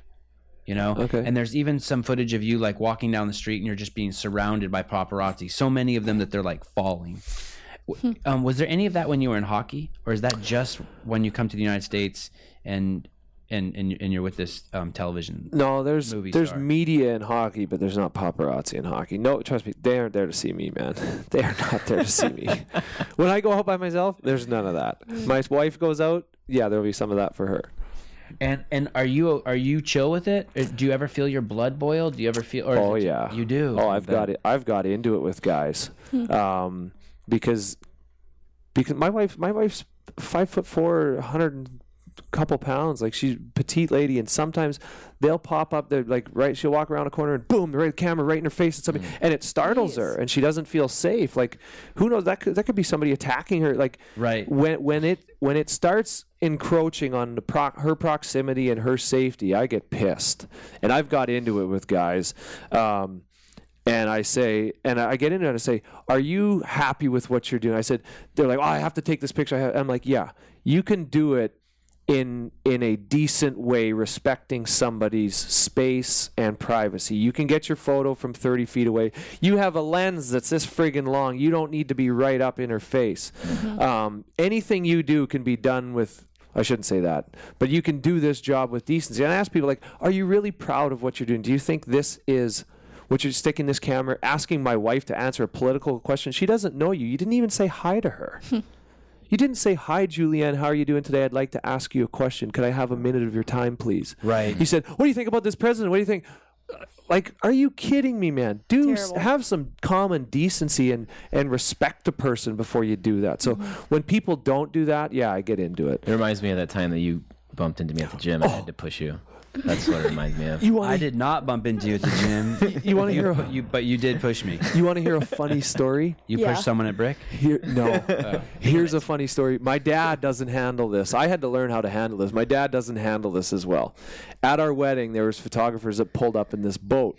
I went out to politely talk to him, said, okay, you have your photos. I said, Dad, remember this, the number one rule. Everything you say is on video and audio, even if you don't see it. This is on video and audio. Remember that. So I went out and talked to these guys. Dad and I are on our boat. And I said, just be quiet. Let me handle it. And I'm like, gentlemen, this is a big day for my wife. You've got your photos. And the guy in the boat, he goes, yeah. One guy goes, yeah, we do. And I was like, hey, appreciate just some respect. You got your photos. Can you let us enjoy our day, some privacy? Appreciate you guys. Have a nice day. And the other guy's like, no, we're getting more photos. I'm like, you have your photos, sir. Can you please just shuffle away? Just don't encroach. Like, this is her wedding day, And it was the day before our wedding. And he's like, no, we'll take whatever photos we want. I have a job to do. I'm like, well, you're making the choice to do that job. You could make the choice on how you want to do that job. You've got your photos. And anyway, he's like, no, we're staying here. We're not moving. You can call the cops, but you can't do anything about it, whatever.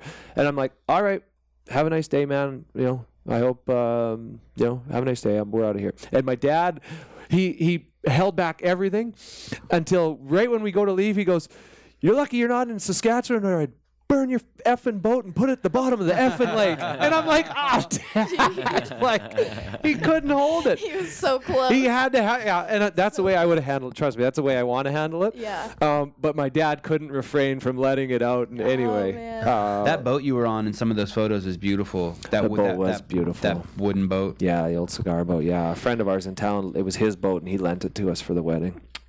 When you were traded to the Maple Leafs, 2 days later you were back in DC. Yeah, in DC, playing against the team that you were on for 12 years. Yeah, which is kind of unheard of, right, for a hockey player to be on a team that long. Yeah, really. I'm really fortunate to be there for that long. Very fortunate that doesn't happen. Yeah, there's very few people that happens to. And they played a tribute video to you. Yeah, for you while you were on the ice in the Maple Leafs uniform. Yeah. And I'm watching that last night, minute and 27 seconds, and I'm like, oh shit. I'm like starting to choke up. Yeah. Like, how intense was that? Wow. It was just, everything was so fresh. I never asked to be moved. In fact, I asked not to be traded because I knew they were talking about me trading. The day before, I had a conversation with the general manager, said, don't trade me. We have won more games in NHL than any team in NHL history. At this point in the season, we had 61 or 62 games played, and we'd won more games through 62 games than any team in a 100-year history of the league. Wow. And I said, it ain't broke. Don't break it. Don't trade me. Don't break this. It's rolling. Anyway, the next day he traded me. Yeah. So it was fresh. But watch this. So what you were saying at the end of this, I start laughing. This part is intense for me. You do start laughing? I start laughing because it's the only way to prevent me from crying. Okay, good. Because I'm feeling this 12 years, man. My heart and soul poured into the city. The people of this city they adopted me as a son from the age of 20 to 32. I mean, how do I ever respect or how do I ever thank them? Not respect. I respect the crap out of them. How do I ever thank them? So it's starting to get to me there. Right. These are all my buddies. Played 10 years with him, 9 years with him, 7 years with him, spent 12 years with that guy. Oh, so they're choked up as fuck, too. But isn't that every Canadian kid's dream to play for a Canadian hockey team? Like Ottawa, Toronto? Maybe. I grew up, the Leafs were my favorite team. But watch, so it's really hitting me here, even though I'm not showing it. And I kind of start laughing because I'm about to start crying. Field night for Brooks Laich. It's the weirdest thing, man. But it was awesome. The community was, is still awesome. I still receive tons of support from the community. So thankful for the people of Washington. There, so like I'm laughing pretty much because You're holding it all back. Yeah. Oh yeah. Pressed right back into service. Yeah. Sometimes you have to laugh just to keep from crying. Yeah. Follow-up question: is Ovechkin a Russian spy? Am I a Canadian spy? That's the real question you need to ask too. No, I don't think he is. Okay. Matt, do you watch hockey? For the record, no, I'm just a sports fan. Yeah. I try to watch the Sharks as much as I can. But Cool. Yeah. So then you play that game. Yeah. Are you neutered against your old team? Can you not? I mean, how do you check those dudes? How do you like? You're not going to fight any of those guys, right? I shouldn't say that. Two brothers have fought in the NHL.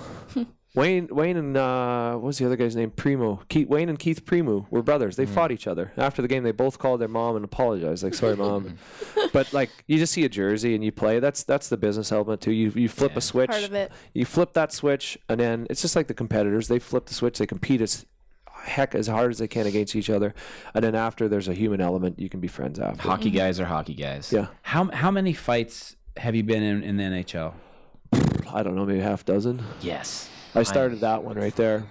Do you know before you're gonna fight, or is it just like you're? That one I did because I Great went out. question. Yeah. Sometimes it's spontaneous. Sometimes it just happens. You get hit in the face, and you're like, or somebody lays you on your ass, and you're like, I need to go this guy. But so I mean, you've got matchups in hockey, right? Look at the score here, 4-0. We just got scored on to make it 4-0. I went out. This was a centerman. And you started it. Yeah, I started it. Right. So I just asked. I was Oh, like, I man. need to change this. I need to fight. I need to do It's something. part of the entertainment. So that one I knew I went out. Look, I was like, okay, Right. I gotta switch this somehow. We're down 4-0. Do you check with the coach? No, Do you check with? Do you tell your teammates? I don't really know. Have you always been an enforcer?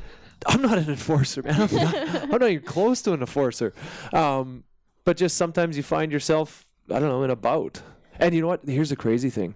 You fight, you get back to the penalty box, and you're so alive and present. You're just running with adrenaline. You're like, jeez, I should do that every game. I should do that every single game. It's only 2 minutes. And unless you get it never happened to me. I didn't fight enough or whatever to happen. But unless you get knocked out or just the pulp beat out of you. But when you have just a good square fight, maybe you land some, he lands some, whatever. You get back to the penalty box and you're so alive, and you're like, oh my God, is that awesome? Is there wanna get an back in. etiquette or an order of operations as far as fighting goes? Depends. Like you throw a stick, gloves. I mean, I just watched Mighty Ducks. I'm pulling this from it. Yep. There is somewhat. Decent people will. There's some guys that are there is a code of conduct because here's the thing. You are a husband, brother, son, whatever, friend, person that has a life outside of this. I am the same. So if I'm in a vulnerable position, if I'm down, I expect you not to grab my head and bounce it off the ice. Fair. Because I have a life to live after I leave this building. Same with you. So if you're down and in a vulnerable position where I could just kill you, I better not do it. But it seems like you see This looked pretty respect. You guys squared off before you guys started punching. Yeah, so is that the punches. ultimate goal is to grab the jersey and get him on the ground, or do you want to land some punches first? The goal is to just punch first, and punch fast. Well, I mean, ultimately, it's like a momentum swing, right? It That's can what be. you're using Yeah. this for. It can be. Yeah. The best part about it is these refs are just, they just start watching you guys. They don't even interfere until you guys are on the ground. Yeah. I wouldn't. It's just it's a. They're like letting it play. I don't know if I started this. I don't know how. I can't. I I think remember you this. push him. I think you push him. And what's that? Like, hey, you, come here. Red-handed. Wow, that's just Ref turns around. That's just an FU. The worst I've ever taken a fight. I got back to the penalty box, and my nose was just bleeding, just like unstoppable bleeding. I'm like, wow. I thought I won this fight. This guy didn't even hit me. And then I watched the fight after, and I hit my face on the ice when we fell. Oh, yeah. No, and Yeah. he gets credit for. And my towel is just red in the penalty box, and his is white, and it looks like he beat me up, but it was In practice, is there fighting? yeah. Oh yeah. With your own teammates? Yeah, I've seen that happens in practice. Guys are spirited. Yeah. Guys will protect their space. You come into my space, I love I'm going to it. protect Guys are it. spirited. Yeah. It happens a couple times a year. There'll be fights in practice. It used to happen 15 years ago when I came to the league. It'd be half dozen at least, 10, 12 fights in practice a year. Really? So, oh, yeah. So do you think the league has gotten softer? It's just shifted. You used to have just guys. There were some guys that were in the league that wouldn't even bring their gloves to the bench from the locker room. It's just like, I don't need gloves. I'm not going on the ice with gloves. You know, there were those types of guys in the league. You don't have that anymore. How old are you when the fights start in the sport? Body contact at 13. So you start fighting at 13. But those are just like cage rages. Everybody has a helmet and a cage, and you just punch each other with your gloves on. You would do those in the locker room before you even went out for practice. They were called cage rages. You put your helmet and gloves on. I put my helmet and gloves on, and we just sit there and swing. It's boys will be boys, right? Cage rages. If you want money, go to the bank. If you want bread, go to the bakery. If you want goals, go to the net. Go to the net. Ooh. It's pretty simple, right? And you said that after you scored 2 goals against the Atlanta Thrashers. Was that the first game you had scored 2 goals? I doubt it, but I don't know. That ended up being like I don't know how you pulled that, but that ended up being like one of my most quoted. You want to know? I think you could have made that better. What? You could have ended it with like, if you want biscuits, go to the basket. I think Maybe. that way. Do you mind taking a 3-minute break? No, if you want, sure. Thank you. We now return to your regular programming. I can walk around and just stick anybody. I can stick Matt. I can stick Eric. I can do whatever I want with this weapon. Yeah. Because you can't fight me. You can't touch me. And you guys are great with the stick. Yeah. You can't touch me. You can't. What are you gonna do to me? You can't fight. But that makes sense. But I can. If I go do this now, and there's fighting, which there is now, you can legally come and beat the shit out of me. Pump me with 2 black eyes. You deserve it. I'm not gonna do as much of this because you can do that. It regulates. So I get that. That makes sense. So if someone hits you with a stick and then you punch them, you don't go to the penalty box? You'll probably both go. He'll probably get a slashing and you'll probably get a roughing. Those are minor penalties, but in 2 minutes then you can come back out. But hitting with a stick is a big no-no. It is, but it happens all the time. That's probably the most common penalty in the sport is slashing or hooking. Yeah. Damn. This is some of the most fun I've had in this room. I'm not gonna say the last 10 minutes. And then it's a gnarly play. sport, man. Yeah, it's power You want play. that man up. Yeah. So yeah, I'll deliberately try and get you to slash me, Sevan. Like I will irritate you. I will push the legal limit of the rules to irritate you. Maybe I just give you a little jab that the ref doesn't see. Right when the ref is looking. Yeah, though. like maybe I just like slide this out just a couple inches and stick that in your ribs, and the ref doesn't see it, so you get so mad at me and you turn and you pop me. Great, pop me. I'll take that punch, run the power play. I'll score a goal. Refs always see retaliation. Yes. So much of that goes on, and that's the game within the game. That's like Frazier talking to people at the games, right? Right. What is that? Tell me, please. Tell me what that is. I mean, Sevan could probably tell us more about it. It's not if he's not focused on himself, he's fucking with your head. Oh. You know what I mean? Like you're in the warm-up area and he'll walk by and he'll crack jokes. And a lot of it's fun, you know. It was like, what did he say? It's all fun. It was like, what did he say to Gerard before the snatch? Yeah, like Gerard. like Frazier snatched 275 and Ricky saw him and he was like, "That's your max, right?" Yeah, said that to Ricky. Yeah, shit like that. Gotcha. And Vellner does that. A lot of the guys will do that down there. You know what I mean? It's part of their warm-up. Yeah. Gamesmanship. Yeah, right? I'd like to see how they Spirit. operate because I know the hockey culture and how that, but I'd like to see what it is in because they are individuals, which I've never been in an individual sport. I'd just like to see that dynamic amongst the athletes. Are they buddies with each? I'm sure there's some that are buddy that are awesome friends and supporters of each other. Maybe more so amongst male and female because they're not in direct competition. But does it exist between males and males or females and females? I think it's more that they're friends than enemies. Like that's pretty Yes, rare. Like yes, I don't even yes. remember anybody doing anything like that until Matt. No, but it can, especially close to the event. Oh, I don't know. Josh and Did people used to do Rich, that? even though It they turns were into a Shark friends, Tank. Josh and Rich would do some. I guess I'm just more familiar with the female side, and it's like that kind of stuff doesn't happen. Dude, on No, female the women side. don't talk any smack No. to each other. The dudes are definitely talking smack to each other. Yeah. Like, hey, tell me how I look from behind. You know what I mean? And shit like that. Hey, I'm concerned that my gait's a little fun. You know what I mean? Just a lot of like. They put them in a corral before they come out. Yeah. Have you seen that? Yeah. And that corral is, people have different ways. The women are usually pretty quiet in the corral. The men are 50%, Yeah. making small talk. It's really, really nerve-wracking before they come out. Why?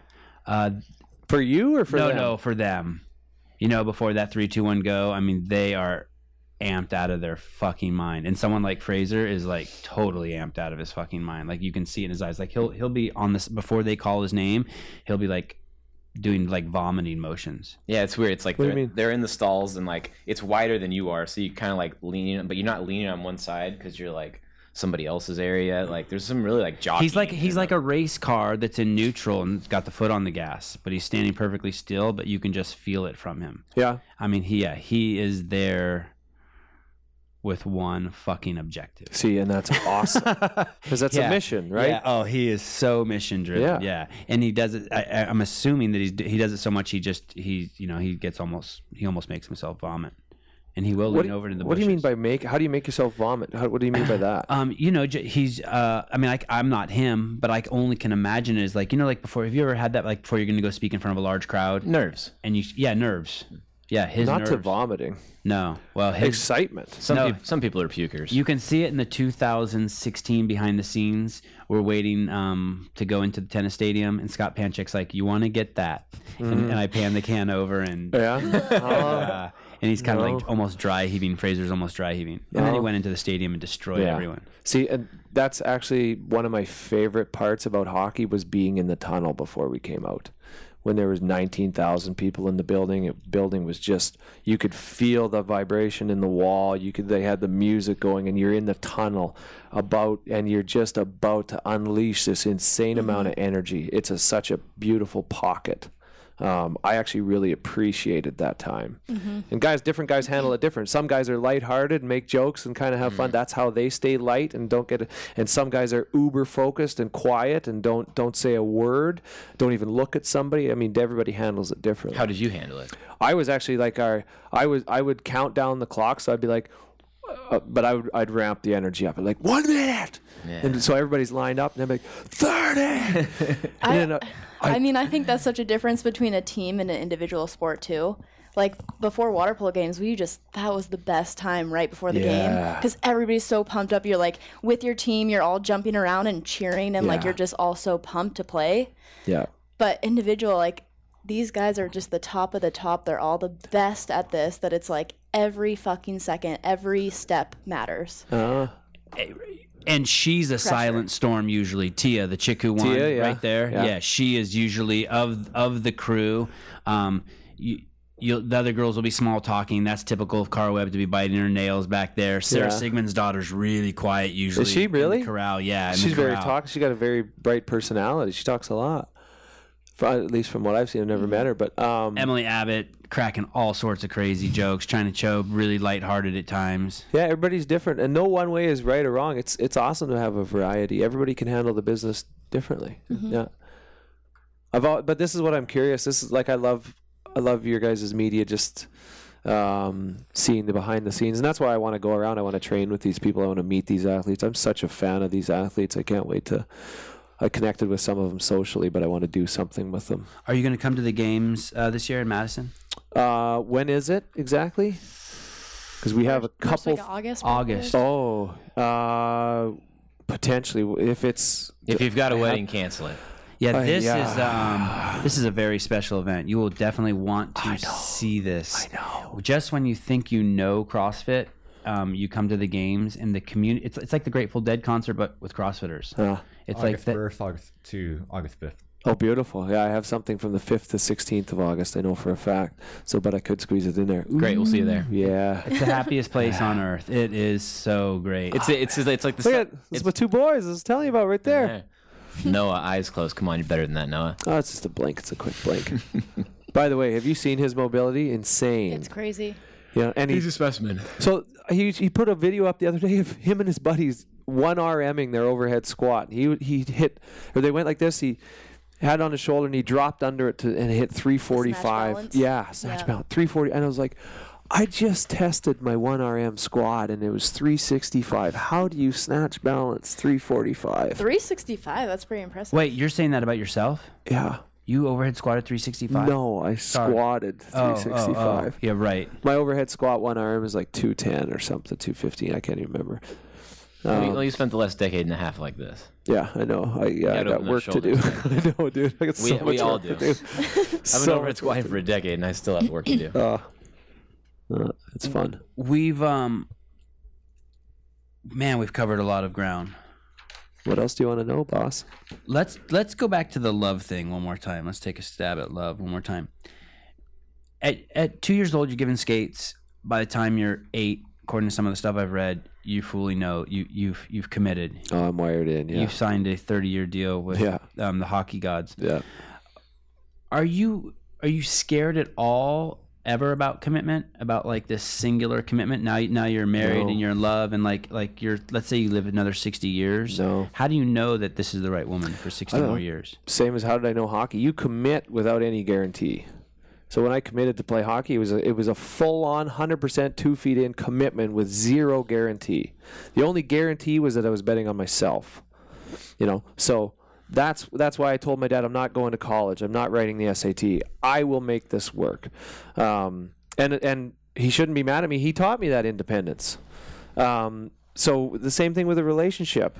There's zero guarantee. There is zero, absolute zero, because you have a whole nother life that could switch like this if she chose. This woman could do anything she would. Today is International Women's Day, by the way. So much love and honor to the women. You guys are amazing. And you don't need us to say that or anything. It's just nice to acknowledge. Well, thank you for acknowledging. Yes. And she doesn't need anything from me to own the world. She can get the world in her hands like that if she wants it. She is an incredible woman. But I just want to commit and give what I have to her. There's no guarantee back. If I'm only giving with expectation of getting something in return, I don't think you're really giving for the right purpose. Are your parents still married? Yes, they are. They got married in 76, 42 years, 43 years. No, they got married in 74. Never mind. Yeah. 74, 76. Yeah, they're 43, 74, I think, that got married. Yeah. So is your brother older than you? He's younger, 2 years younger. Did he play professional hockey? No, he didn't. No. He didn't have the desire and drive to get better. He just played because his buddies played, which was a real interesting dynamic at home. So he never got to hoist the Calder Cup? No. Good research, man. I don't even know where my Calder Cup ring is. What is that? It's a minor league championship. I won a minor league championship. So the level below the NHL, I won a championship there. I know, it's kind of that's the trippiest part about being a pro athlete. Like, you're the best, and then you go into this. You're always a big fish in a small pond, and then when you turn pro, it's just fucking all these big fish in this big pond, right? But that's where you want to be. You seek that out. Right. It's the only way you can ever fully... My curiosity my whole life was, what kind of hockey player could I become? How can I express myself through this sport? And so the only way to do it is to be in a room with the best. That's where you want to be. Here's the thing. Since I was released, I have not touched the ice. I haven't even gone back to the rink to pick up my equipment. That's November. Thanksgiving Day I was released. I haven't even gone to the rink yet to pick up my equipment. Because now I'm not competing against the best. So I still love the sport, but what I've done is I've grabbed the competition from that and repurposed it in this area of my life. So 3 months you haven't been in skates. Is that the longest you've gone without being on skates? 100%, my entire life. 2 years old? Yeah. God, on Thanksgiving Day? Yeah. Holy shit. But I repurposed that competition. So you're really vulnerable, and we still couldn't get you to talk about women. That's amazing. You go back to the school of interviewing.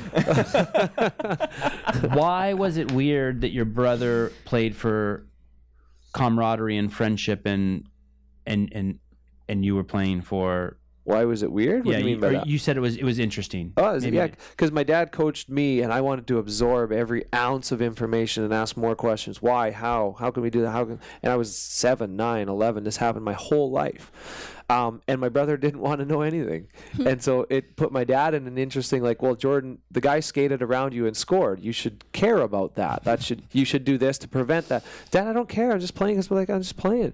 And my dad couldn't wrap his brain around this. I couldn't wrap my brain around this. And so my mom would have to be the mediator and say, hey, we're not talking about hockey at the supper table here, like, because it's going to turn into something.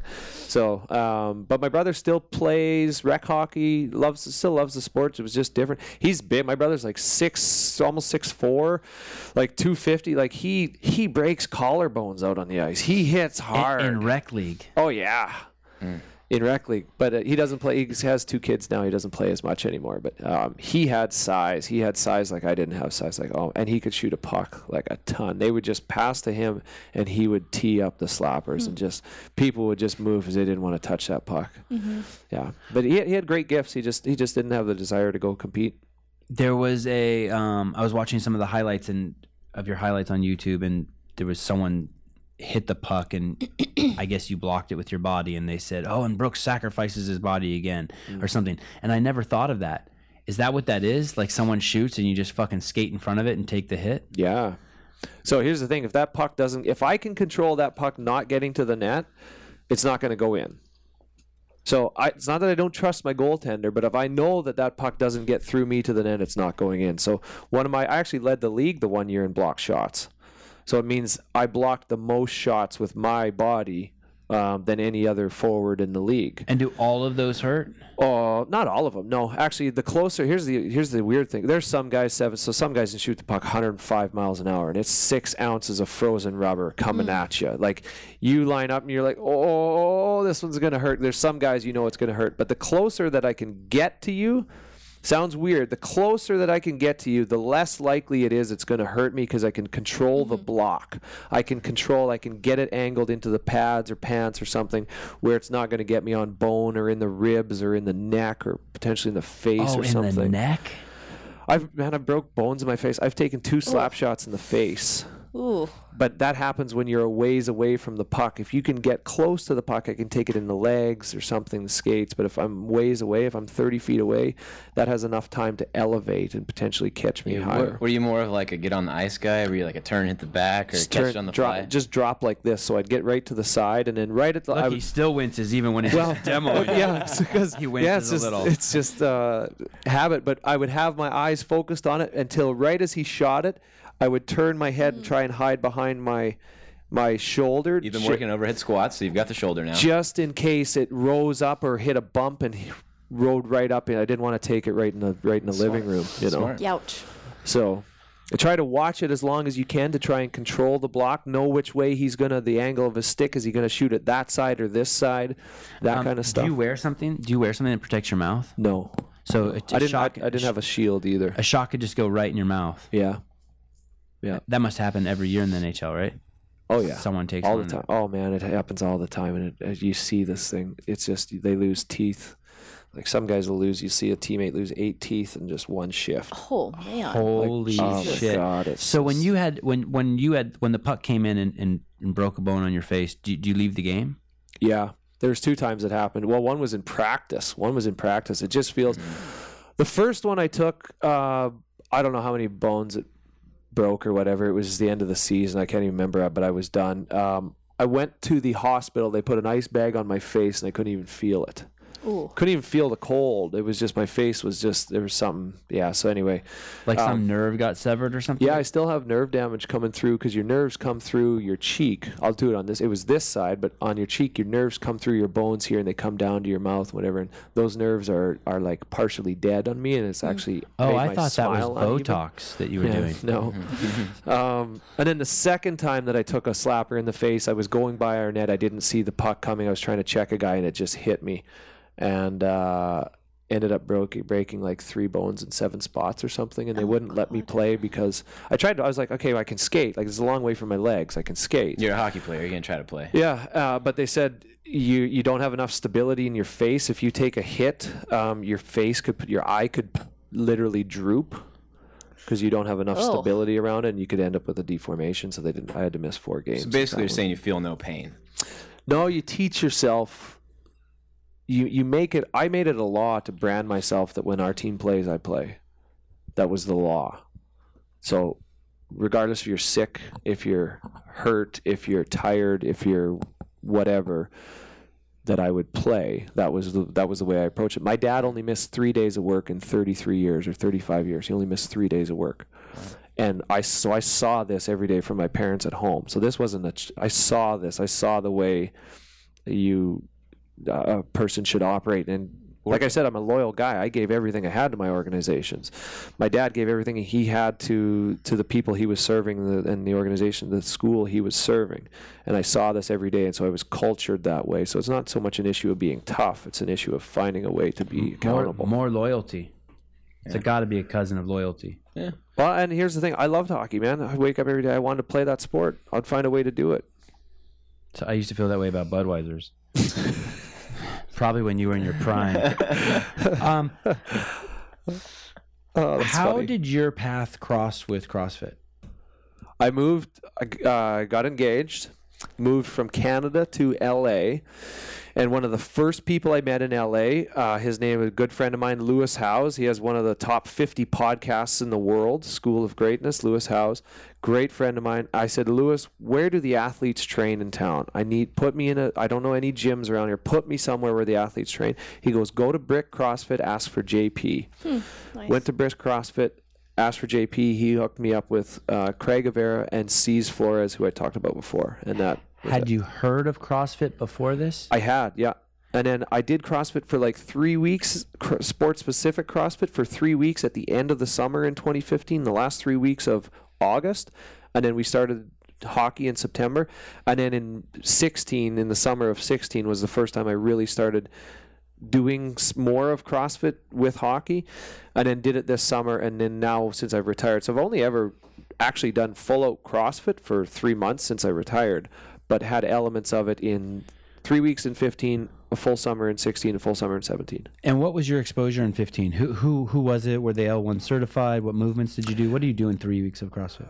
I had Craig Avera for a week, and I had C's Flores, and they just kind of introduced me to it. Even in 2015? In 2015, yeah. They just kind of introduced me to it because at that point, I had already trained for 3 months for hockey. I had trained May, June, and July, a little bit of August, and camp was right around the corner. We were going to camp in 3 weeks, so we're not going to reinvent the wheel here. I am in peak condition, ready for camp. Let's sustain this. Don't hurt me. So they introduced me to some of the movements. I did a lot of what I was already doing, went to camp. And then the next summer we came back and we cleared the slate and said, okay, let's explore this. What elements of CrossFit can I take to make me a hockey player? I had to educate them on hockey, and they had to educate, C's had to educate me on CrossFit. And then we married the two, and it's still an ongoing conversation today. And he's one of my favorite people to see at the gym every day. And you guys will know his name. C's Flores is insanely bright, talented young guy. And we just explore human engineering, man. It's so gnarly. So let me see. I'm going to see if I understand this. 2015, you're with Mr. House, and he says, check out CrossFit. Yeah. And before then, I'd heard of it. You had heard of it. Did you have feelings about it? Did you have thoughts about it? Didn't know anything about it. Didn't know an athlete in it. Didn't know who Rich Froning was. Didn't know. Okay. And then it was the summer of 16 where I started watching like some YouTube videos. Okay. And stuff, and then started following, and it was like, holy, look at the strength and power and speed of these guys, but the mobility. Look at the mobility of these guys. And I think that's the foundation of all athleticism, the ability to move. Stack, like if you're doing like your pyramid thing, stack the bottom layer as movement. If you can have such the widest range of movement, then you can stack power and speed and everything else and specific skills right up to the elite point on top of that. But if you cannot move, you're not going anywhere. And these guys could move. And girls, women, could move. And now it's 2018. And so you dabbled in 15, you dabbled in 16, and now it's 2018. When did you, now it seems like you're really on the train. Yeah. And you're headed down the road. When did that happen? So November, and Thanksgiving Day I was released from the Kings. And then in December, I said, okay, I'm going to relaunch. I'm probably done hockey. I'm going to relaunch January 1st, my new fitness life. Like I can really commit time to CrossFit. So all of December. So you knew you were going to. Yeah, because I knew I wasn't going to leave home. I wasn't going to do long distance with my wife. So I pretty much knew hockey was done. Or I guessed it was anyway. And so I wanted to use December to get a baseline information of where I was athletically. Okay. So I hit a bunch of tests, a bunch of 1RMs, a bunch of workouts. So I had a reference point to then build my fitness off. I could find out every single weakness I had, which is actually why I'm excited for the Opens, because my weaknesses are going to be exposed and I'll learn more about myself. But I tested everything through the month of December, gathered all this information and data on myself, on where I was. And then season, I sat down, came up with a training program to get me to the Open, and then we'll revisit that after. So we have specific weaknesses. I was trying to build a lot of strength, had endurance in legs and lungs, but I didn't have overhead, like upper body strength and endurance, power. Didn't have that kind of stuff. Olympic lifts had never really done much of. So we tried to train a lot of that before the Open. And I have specific fitness goals that I want to get to, and now we revisit those goals after the Open and start programming the next segment of the year. You had surgery, abductor surgery? Yeah, groin, yeah, twice. Tell me that. What is the abductor and what? Tell me about the surgery. I think, Kara, you had abductor shit, didn't you?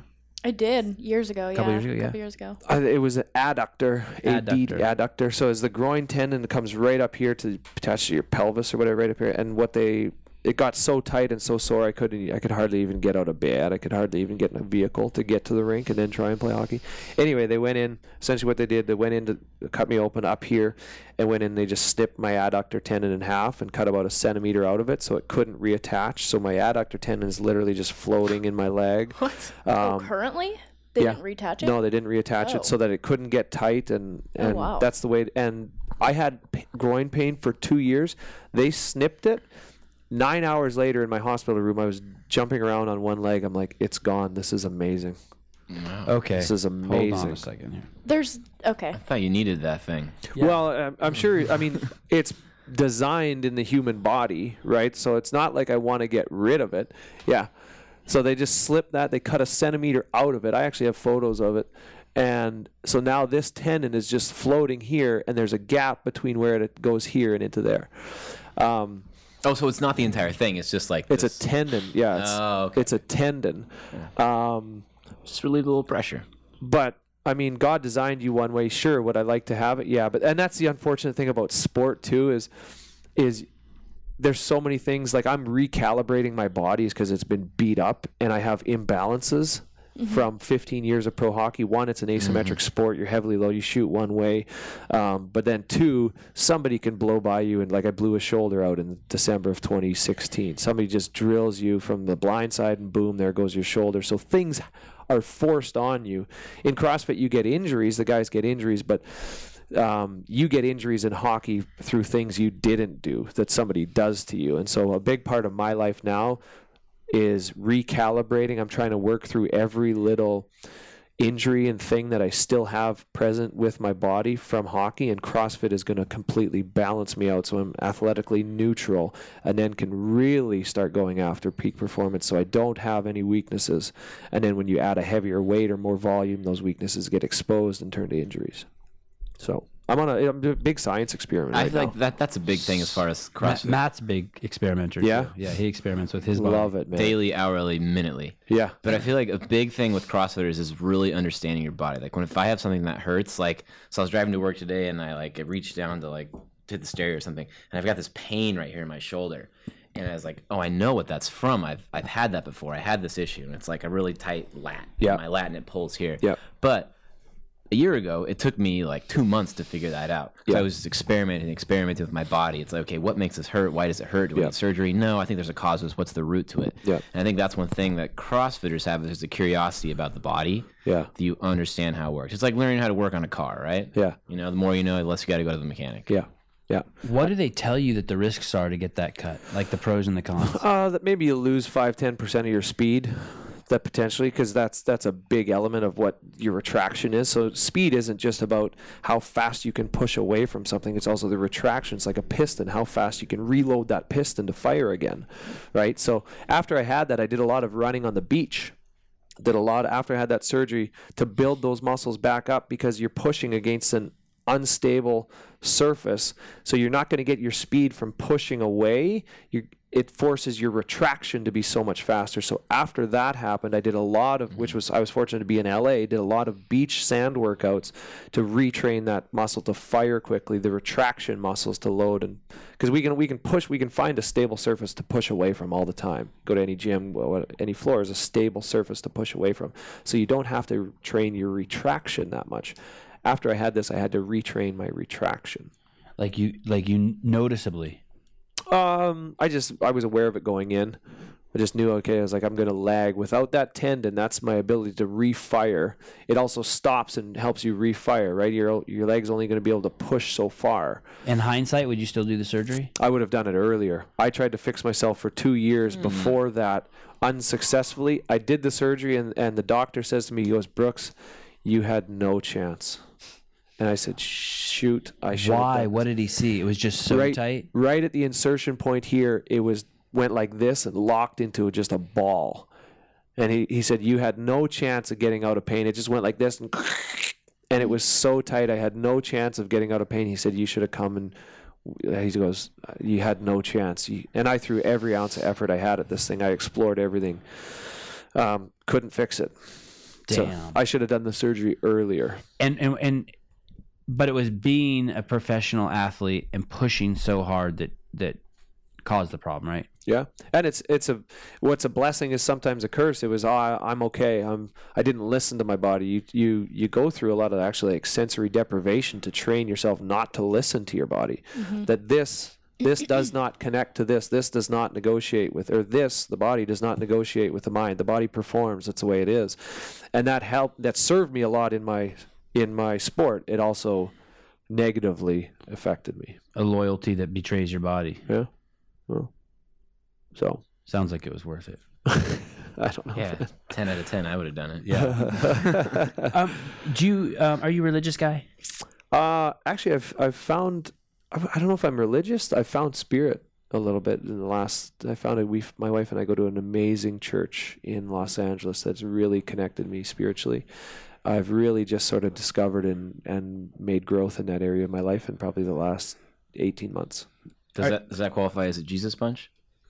No, I don't think so. Okay, all right. He'd be freaking out. Yeah, good point. Okay.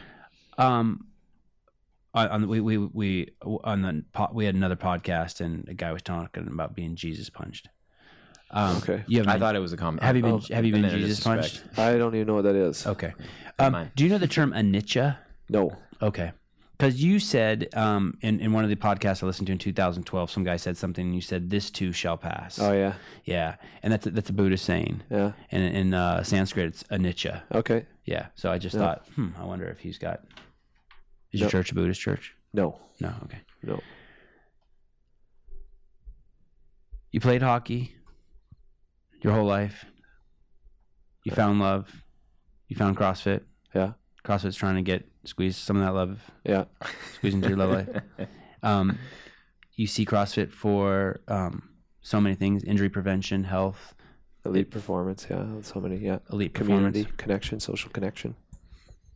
You were a cold weather guy. You're a warm weather guy. Still do both. Yeah. Oh, you're not abandoning the north yet? No, I still love. You think you'll ever move back up there? No.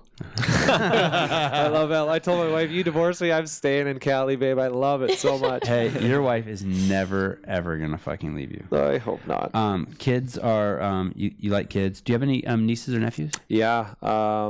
My sister has 3 kids. My brother has 2 kids. And then on my wife's side, there's 20 nieces and nephews. Wow. Counting her stepbrothers and sisters. So, yeah. And do they love you? Are you the cool uncle? I don't know. Compete with my wife a little in that regard. I bet. But no, I mean, like a couple of the boys play hockey now and stuff, and they've started since I came into the family. And so, I don't know. I just really enjoy sharing that with them. But I don't know. We love kids. We do. Both of us. My wife loves kids too. Have you been to a hockey game since you've retired? Oh, sorry. Since you've taken a break? I have not. No. Are you tempted to go to one? Maybe if a friend comes through town, go watch a friend. But I don't know. It's hockey hockey's kind of circled away from me a little bit because I now have energy to explore everything else, right? I can sink everything into CrossFit or these other areas, connecting with people that I didn't have time to before or something. I can explore other things. But I know that it's circling and it's going to come back in a heavy way at some point and come back into my life. Just, I don't know, right now just exploring other things. Does that make sense? I don't know if that makes sense. I think it makes perfect sense. I can relate to that. Really? Yeah. I played water polo in college. Carried it too. God, that's. And I feel like by the time I ended, when I was done, I was like, I can't handle this at all anymore. Yeah. Like I didn't even want to go into a pool for years afterwards. And then it came back, and I got back into it, and I was like, oh, it's cool. It's like a new fire was lit for it. Yeah. Not quite at the level that it used to be. Yeah. But there was an appreciation there that was renewed. Yeah.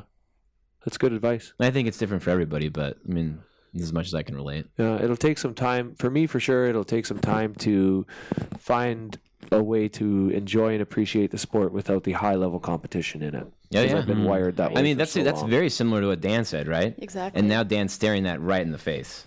Like Dan, he got hurt. Yeah, he's not. He got hurt, and he was on here, and Sevan asked him. He was like, "Hey, are you going to do masters when you're done with individual competition?" And what did Dan say? It was no. Yeah, so no. But the second time he was in here, now he's talking about doing team and See, yeah, you need it comes back. Yeah, I think you're absolutely Did right. you see? We just watched a video that they're going to show in 18.2. Joe Novella showed it to us that they're going to do on the broadcast. Did you see how big Dan's? Oh, I know. 18.3. His arms. I know. I was like, I saw it. I was like, holy smokes, his arms are ginormous. Either that's a small shirt, but it's not because I know his body's type is like that, and his arms are huge. So you gotta get a wider lens for behind the scenes when Dan's on there. His arms are huge. You posted on Twitter, "Hey guys, I'm going to be on the podcast, CrossFit podcast. Yeah.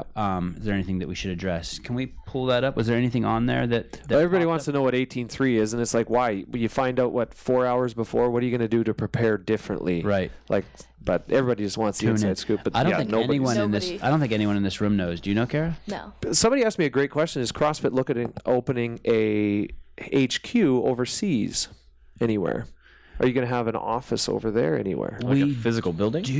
We do have an office. More of a presence. Yeah. We do have an office, and yes, localization is one of our big things we're doing right now. Last year we launched a dozen localized social media accounts. I think we just opened a small office in the Netherlands. Yes, Netherlands, yeah. And we are opening an office in China. Wow. So here's a question for me, if I can access you guys while I'm here. I don't want to talk about her. What is the future of CrossFit? Where is the sport heading? Let's do different things, right? Let's go 3 to 5 years out, and then big picture after that. Next 3 years, what are we going to see in cross? We talked about this. I talked about this unspecified AMRAP that I think Dave should put in there. That's a fucking great idea. So you guys weren't in here for Sevan and I were talking about this before. I emailed Dave Castro and I said, dude, everything in your sport is measured. You measure everything. It's easy to know how hard I need to go when I know where the goal line is. Overtime playoff hockey, you don't know when this is going to end. Mm-hmm. It's an unspecified AMRAP. You don't have a time limit. I don't know if it's going to end in 2 minutes or it might take 58 more minutes. Mm-hmm. And I was like, you need to introduce something at the games, whether he does it. I hope he does it this year or in the next couple of years. You need to introduce something at the games where the AMRAP, the length of time, is not specified. So you tell athletes, here are your 3 movements, go. And we'll hit a buzzer when it's time to end, and most reps win. So how fast do you go? Because you don't know. There are open workouts that are like that. Are there? There have been in the past. What? Yeah, like the ladders where it's like, you have 2 movements, you have to finish it within a certain amount of time, and then if you do, you get to go on. If you're not that fit, you're done. But if you're super fit, you keep going. I think it's in the same vein, but what he's getting at is... It is in the same vein. You don't know when it's going to stop. So do you redline off the bat, or do you hold a steady pace? Like you're guessing. So how hard can you go when you don't know where the finish is?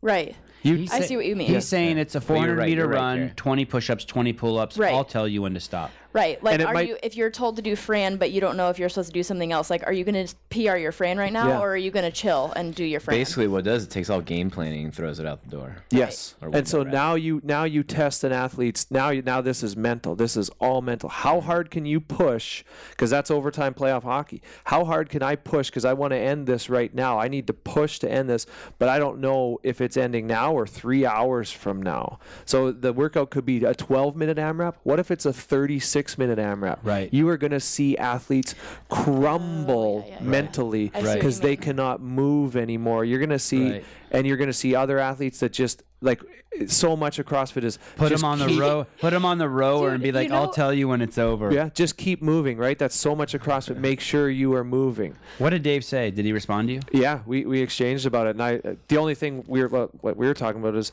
if you have different fleets of athletes, the second fleet like the first fleet might come out and say go, and then somebody in the stands could tell the second fleet it's 32 minutes. Oh, that's what. And then we were saying just have them go all at once. That's why everybody got once. Were you there that one time that Lori, our coach at CrossFit Santa Cruz, did that to us one time? We had a workout, and she didn't start a clock. She started her own clock. Yeah. And so we had no idea where we were. I think the time was specified, but we had to guess in our head how to pace. Yeah, that's what I'm talking about. Know. Yeah. It was similar, but we did know that there was an end time. We just couldn't see it. Yeah. So Dave knows it's a 26-minute AMRAP, but none of the competitors know that. So how hard can you go for how long when you don't know where the end goal is? And then all of a sudden he says, "Bah," and you have 1,000 reps, and that other person has 972. Will you win or so? Just like how everyone in the room knew there were sparks between you and Dan, but you don't think any of us knew. Everyone on YouTube knew. Yeah, but everyone on YouTube knows. Hey, let me bring this idea full circle. Give you a name for it. We call it Golden Goal. Golden Goal. Golden Goal. Sudden death. Yeah. I like sudden death. Sudden death. It's called sudden death or sudden victory because it's two ways. When I've had both. I've had sudden victory when we've scored triple overtime playoff goals, and it's just elation, and you see grown men jump and cry like you've never seen before because it's been such a fight to get there, and then it's been sudden death when that goes in on you and everything you've packed into that. I've had Game 7 double overtime goals go against me, and your season just dies. Your season ends at that exact moment. You've been redlining as hard as you could for 11 months, and it dies like that. Some of my fondest sports memories are during playoff hockey when I'm out and about with the boys, and then overtime hockey just keeps going and going and going. It's like, yes, this is awesome. There's something to watch. Yeah. But then I want to see the athletes go through that. That's a whole new beast. But anyway, I'm curious from you guys. That's me talking. I'm curious from you guys. I like it. Where do you see CrossFit going in the next 3 years? That's a different question. You want me to get this? You got this one. When I think of CrossFit and I think of the CrossFit Games, I think of the CrossFit Games is our skin, kind of our epidermis. It's like what people see, but like 99% of CrossFit is really under that skin. Yeah. And so the interesting thing is going to be how those two perceptions of CrossFit, of what CrossFit really is versus the perception of CrossFit, move forward. So those of us at HQ, and like I said with our media, like if you look at our media, we really, really have captured the fittest people in the world. If you want to be the fittest human being in the world, here's the methodology, here's the community, here's the diet. It's all right there. But what's happening is really the true power of CrossFit, the real power is the stuff you were saying in the piece with Torin. And you were using it for injury prevention, right? And so and someone else said it in here. I can't remember who. Matthew Bickle said it in here. We had a guy in here who lost 200 pounds. Wow! And he said that Matt Fraser to improve, his improvements have to be like just. Oh yeah, it's the golf analogy. Have you heard the golf analogy? No, tell me. So. Let's say you start golfing and you golf 100. Well, if you golf a couple times a week, you can take that to 90. Okay, right. You golf 5 times a week, you can take that to 80. Those are big, massive jumps, right? What if you are a PGA Tour pro and you shoot 70 every round? How do you shoot 69? Right. How do you know how much effort and intensity you have to put in to take off one stroke when you're already so good? You know, to get another 1 stroke off of 70, to get 10 off of 100 to 90, that's a piece of cake. That's the low-hanging fruit. Right. It's the same thing. I understand what he's saying. So we need to make sure, first and foremost, that every person out there who's taken the L1 and every single affiliate owner in the 15,000 affiliates in 140 countries, that they all know that they have the power to cure chronic disease. Wow. So, I think we're on that path, and I think that's what you're gonna see changing. I think in the next 3 years, you're gonna see a worldwide community realize and start telling people like, "Hey, man, take life into your own hands. Do not go to the hospital and begin the path of amputation. Do not get gastric bypass surgery. Do not enter that realm of medical cures. Let the doctors do shit that's important, like when a hockey puck goes in and breaks your cheekbone. That's when you want to go see the doctor. You don't want to go there because you've made 30 years of bad lifestyle choices. No. You need to hang out with someone like you. You know what I mean? Start crushing. Yeah, because like if anyone who hangs out with you is going to get healthier. Yeah, I hope so. Oh, but so you have great habits. So what you're talking about, so the other side, the thing that maybe, because I know that CrossFit's very focused on disease prevention and being your own doctor. Like we don't Lifestyle. want people. Yeah. So what about energy? What you can do to give people energy and passion. So versus just trying to work away from something, like let's try and that's working away from disease. Let's work toward high performance, and actually how can you be a better human, more energy, more positive energy, be a better husband, wife, son, daughter, brother, sister, employee, whatever. You know, like, is that discussed a lot in CrossFit? How, because I leave the gym in my best state. I am the best person. I am my most generous, kind, giving, smartest, creative, everything when I leave the gym because I'm wired. Right. Yeah, you were gonna love the L1. I think there's a when I pull up in the gym and you cut me off, I might flip you off. When I'm leaving the gym and you cut me off, yeah. Cool, bro. Yeah, chilling. Hey, have fun, brother. Here's your parking spot. Yeah. Park down there. It's cool. Yeah, you're right. Yeah. Right now, we've really, really relied on word of mouth for that. I mean, obviously, we have media, and these media tell these stories of these incredible transformations that happen to people who aren't incredible, right? Yeah. And they're just regular Joes. And anyone can climb to the peak of their. Not everyone can climb to the peak of the NHL, but everyone can climb to their own peak. Yep. 100%. And basically what we talk about now is that you can, in the gym, you'll get all the support you need for that. You'll get coaching, you'll get community, you'll get lifestyle changes, you'll get that kind of osmosis. You know that statement, you are the 5 people you hang around? Yeah. But those other things that are sort of the byproduct of that lifestyle, I don't know if we talk about that a lot. Well, remember what Greg used to say? Am I understanding you right? Yeah, because go ahead, sorry, Kara. Just back in the day, he used to say he knows all those things are going to improve in your life. You're better husband, better. He knows all of those things. You're going to be better at your job, whatever. He knows those things are going to happen, and he just is trying to get you into the gym. And once he starts training you, you're going to start exploding all your happiness and how much those things have been improving to you. Yeah. And he's just going to sit there and be like, yeah, I know. Yeah.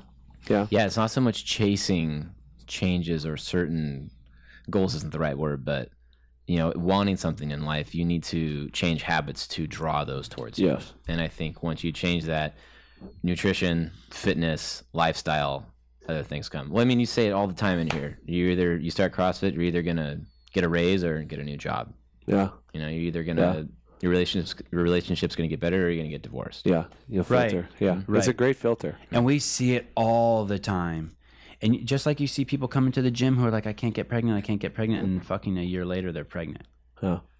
And it's like they stopped focusing on getting pregnant and they just focused on being healthy. Yeah, being healthy. Yeah. So like that's a big pocket in the world, or like a lack in the world, is where people don't understand that they have the immense power to create the life that they want, where anything is possible. Literally, information is at your fingertips. Seek it out, and then it's just on you to apply it. It's literally everything you want can be found in this device. It's then on you to change your life. And I know we're talking a lot about moving away from disease, but how about we move to our best self as well? Once you make people aware of the fact, like, hey, you can create energy. Energy isn't brought to you. So many people ask me, tweet at me or whatever, oh, I'm not motivated to go to the gym. How do you get motivated or so on? It's not motivation, it's discipline.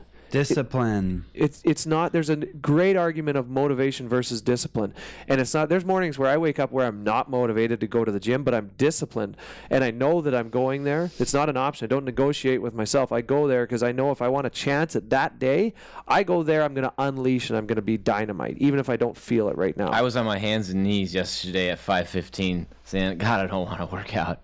Right over there. And then I went downstairs and worked out. And Who were you with? Yeah. Kara was like 5 feet away from me. It's true though, eh? Am I crazy? No, it's exactly right.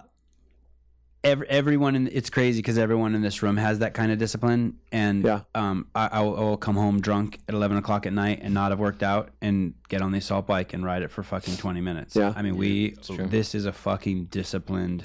Yeah. But my sister asked me, how do you have that discipline? And I don't know. Because we know it makes us feel good. Yes, that's it right there. I think you had a very good point about this earlier about how once you learn, you don't go back. I mean, you can, but ultimately. So you ever heard of Parkinson's law? No, sir. There's this thing called Parkinson's law. I can't remember what the gentleman's name was, but it's from years ago, whatever. He said, what once is a luxury, given enough time, becomes a necessity. So what once is a luxury, given enough time, it becomes a necessity. It's a law that you don't go backwards from. So let's just make an easy example. Let's say you live in a house, or let's say you live in an apartment that has no air conditioning. You can live in that, you're fine, whatever, right? All of a sudden you move to an apartment that has air conditioning, you live there for 6 months. You're not renting another apartment that doesn't have air conditioning. Right? So that's Parkinson's law. You're not going. So once you're used to feeling this way, you're used to being a better husband, a better friend. You're used to the energy and the gas you get coming out of the gym. You're not going backwards from that. Right. You know what I'm saying? So there's a lot of people are trying to move away from chronic disease and chronic illness and want to lose weight. Okay, that's great to move away from things. Let's also move towards some things. Right. Let's move towards your best energy, your best state, so you can uncover things that you weren't even curious about. You're thinking about this disease, moving away from it, but you aren't even thinking about what you're moving towards. Let's also explore what you're moving towards. Maybe it's creating your own business. Maybe it's the best marriage or relationship you've ever had. Maybe it's healthy enough to have a kid like you were talking about. Right. Maybe you even change the world. Hey, Eric, can you pull up the sickness, wellness, fitness? Do you need motivation to continue to get discipline? I mean, I think you need to hit a point in your life where you're not going to tolerate the way things are anymore. Oh man, we've had a ton of those in here. It's amazing. And then that's where lasting change comes from. You're not going to tolerate life this way anymore, and it finally hits you. It punches you right in the face, and that's the day you say that's it. And you start moving toward things, and then all of a sudden your world, just the roof blows off your world, and everything is possible. You talk about this like you've experienced this, but to me it seems like you couldn't have experienced it because it always was for you. Great question. Unpack that for me. You at two you already had the motivation and discipline. Like you don't seem like there's people who need to hit rock bottom before they have this understanding of sort of life the way you do. But I don't see rock bottom in your life anywhere. Oh, dude, I've hit bottom. How do you know that? I don't. Yeah. I'm just imagining. I've taken more licks, more hits, more losses than 99.999% of people. I've failed 1,000,000 times more than I put everything I had in my life, 34 years to try and win a Stanley Cup. Never did it. You know? That is you tell me somebody that dedicated 34 years of their life to something and never succeeded at it, and I'll shake their hand and say, wow, like that's impressive, you know, like you have felt rock bottom. I feel you. Right. So I have had severe loss and failure in my life, but it's an old saying, never let a win go to your head or a loss go to your heart. I don't get crushed by a loss. I get motivated by a loss. That's not easy to do. So, but this this rock bottom that we're talking about, is this the same as is it the same as if somebody's like a little overweight, or is the scale the same as no I'm thinking like an alcoholic who finally is like, okay, I'm done with this shit, I'm gonna go to fucking AA, I don't want to wake up one more day like this, you know, next to a strange guy, blah blah blah, and then you hit rock bottom, and then is it that kind of like, when I say rock bottom, I think of someone who's like at kind of a life or death situation, like their life is so bad that they fucking want to die. You know what I mean? Like, it's like, fuck. Well, it's just intensity across different platforms. It could be, for some people, it is life and death, right? If somebody's going to have a heart attack, that's life or death. Right. But the way I experienced my sport, the competitive desire, to me was life or death. And I was going to survive. And you had given your life to it. Yeah. Like, it literally, to me, was life or death. There were times, dude, Sevan, there were times where we would lose a playoff game, like our season would end, and I would look for the first flight I could to any island that didn't have a TV, so I couldn't watch hockey. Because I didn't want to talk to anybody. I wanted to disappear and be gone from the ability even to watch a hockey game, because I was so pissed off, upset, mad, frustrated. And there were summers I would go home and I would train angrily all summer long. I would train angry and could never work the beast of the loss out. Wow. That I've been in lows. Spent whole summers upset and mad trying to change a result that happened months ago, years ago. Like, I spent, and I had to learn, hey, you can't live like that. That's why I'm so thankful for my wife and our dogs. They balance me out. I'm glad to hear you say I can't live like that, because that is actually kind of a fun way to live your first 30 years. But now that you have a love in your life, you can't do that, right? You can't just swing off the fucking deep end But I can't survive like that. I'm not gonna. I'll die of massive heart attack at the age of 35 if I keep trying to change the past by putting so much in. Just like, I couldn't work out the beasts. That's what I figured out. I couldn't, no matter how hard I couldn't work out the beasts. I had to change my motivation from getting rid of trying to work out a beast to, sometimes it serves you well. Hey man, there's times where you're upset. You go and you just, you throw some heavy shit around, and that's awesome. But I had to switch it from working out for a purpose of hate and frustration to a purpose of, I want to move towards this in my life, and I want this to better my life. So you changed your fuel. Yeah. Did you have something at a young age that gave you, that started that cycle for you? Like, let me give you an example, like Mike Tyson. Yeah, I know his story. Yeah, very well. And I remember someone saying to him, "Hey, why didn't you go see a therapist?" And he goes, "And get rid of the shit that drives me." Yeah. Oh, thank you. So you know, like, actually, it's a great conversation, because a lot of people have engines for different reasons. My wife's engine is very different than mine, and quite often a lot of her engine comes from where things that happened to her, things that people did to her, and she said, "Screw you, I'm going to prove you wrong. Watch me." Right. Watch me. But that only, so then what? So then you use that gas until what? You prove that person wrong, then what? What's your source of power then? Right. And she actually experienced that when she met me. She found love in her life and didn't have this source of, not hate, because my wife doesn't hate anybody, but didn't have this source of drive. She's like, I'm happy, I've lost my drive. And I'm like, no, you haven't lost your drive. You've just found your drive. You need to repurpose. You need to move toward things that you love versus pushing so hard away from things that you have hurt you or you despise or something. So I never had something I had to push so hard away from. I always pushed so hard towards my curiosities. And I guess you already explained that your parents allowed you to cultivate insane curiosity and address it. Yeah. But they taught us independence. I mean, I could tell you stories about the decisions I had to make. I had to make a decision when I was 19 that my dad put on me. I was like, it was for multiple hundreds of thousands of dollars for a contract. And I said, Dad, they're not coming anywhere near our number. And he goes, and he was on a fishing trip up north in Saskatchewan. And I said, can you be around at 3:00? That's the deadline. He goes, no, I'm going, this is like 7 a.m. He goes, no, I'm going on a boat. I'm fishing all day. You make your decision. I'll call you tonight. a professional career decision. You're looking to your dad for some guidance and counsel, and he was my coach my whole life. Uh-huh. And he goes, no, I'm going fishing all day. You know I'm up here. I'm going fishing all day. You make your decision. I'll talk to you tonight. You be happy with your decision, whatever it is.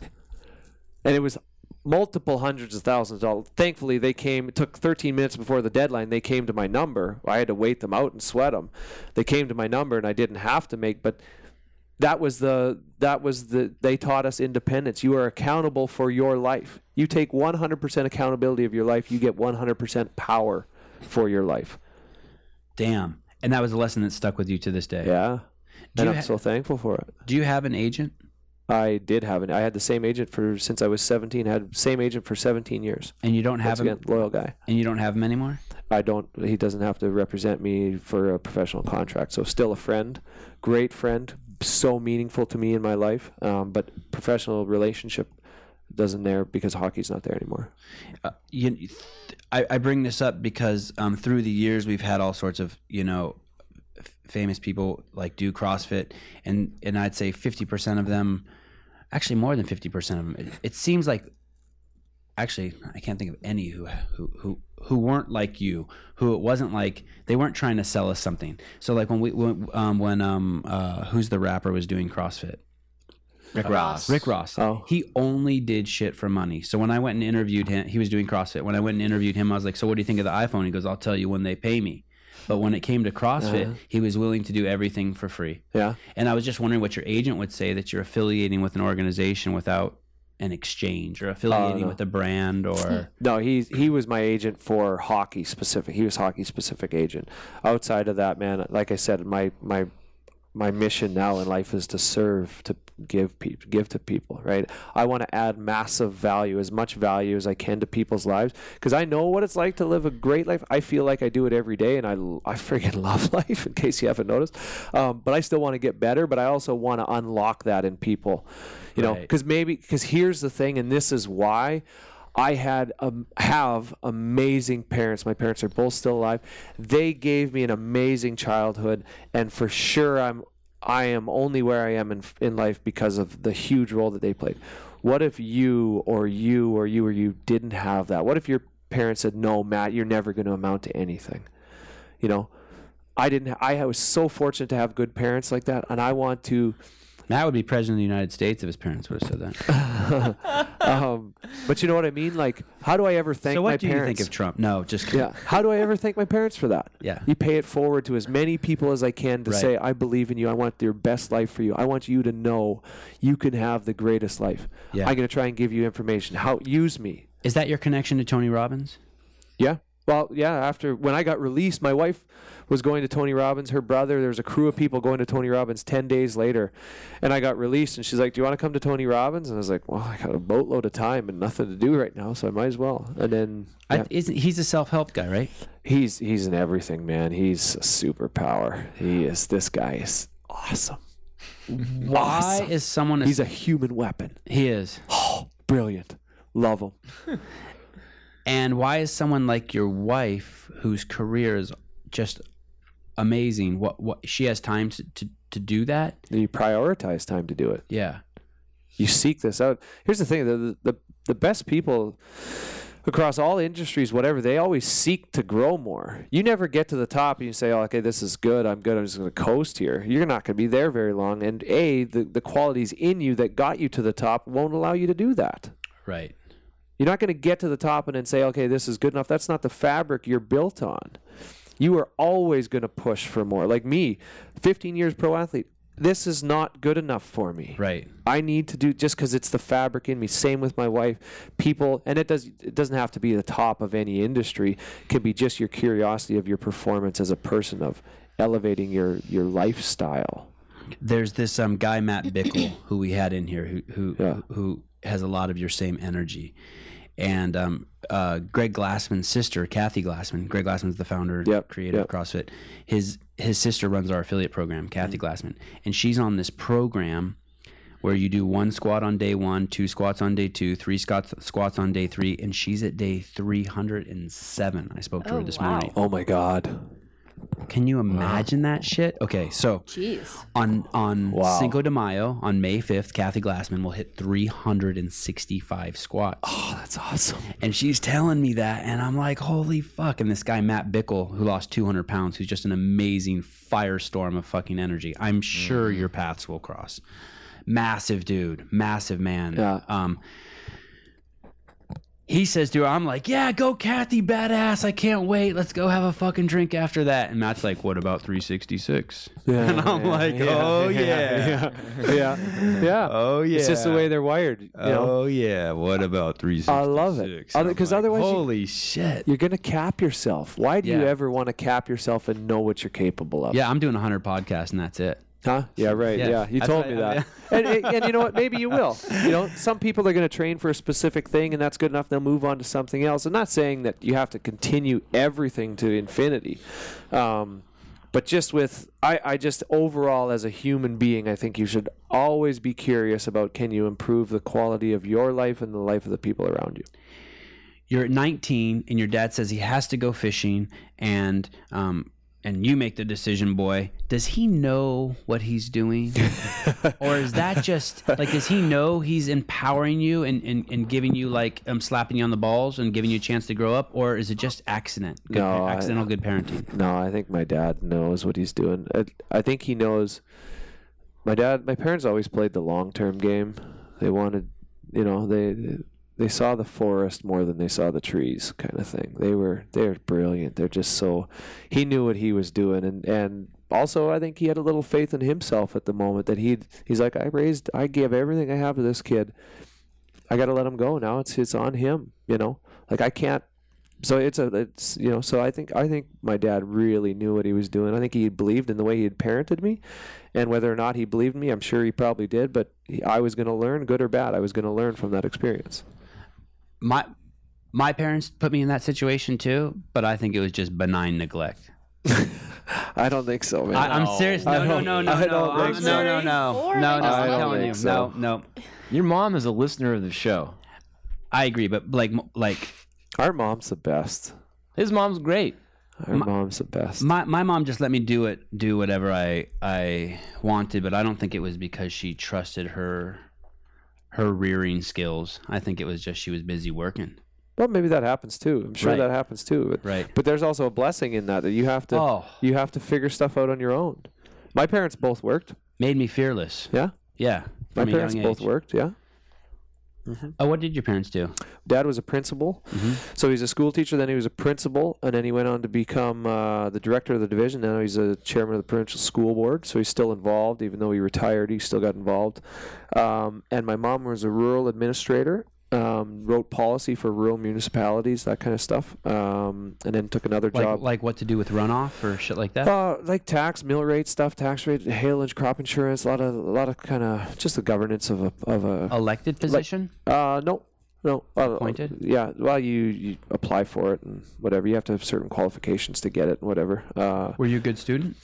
I wouldn't say I was good at school because I had a good memory, but I always knew I wanted to play hockey. So like the last year of grade 12, I made a deal with my math teacher. I was like, hey man, I'm not coming to the class. Like it's the afternoon. I'm going to skip your class. I told my math, this is a true story. Brad Moser, my teacher. I said, I'm not coming to math class in the afternoon. I'm going to the YMCA and I'm working out because I'm going to be a hockey player. And he knew that. And he said he finally made a deal. I had enough absences. He finally made a deal. He's like, okay, you need to come write the tests at least. So I came, he told me the test dates, I showed up, I wrote the tests, I ended up getting a 73% in the class, and then 10 years later he came to a game in Toronto when I played against the Toronto Maple Leafs, and I said, see Mr. Moser, you were a part of this. I am here because you let me not come to your class. You know, it's awesome. I have a confession to make.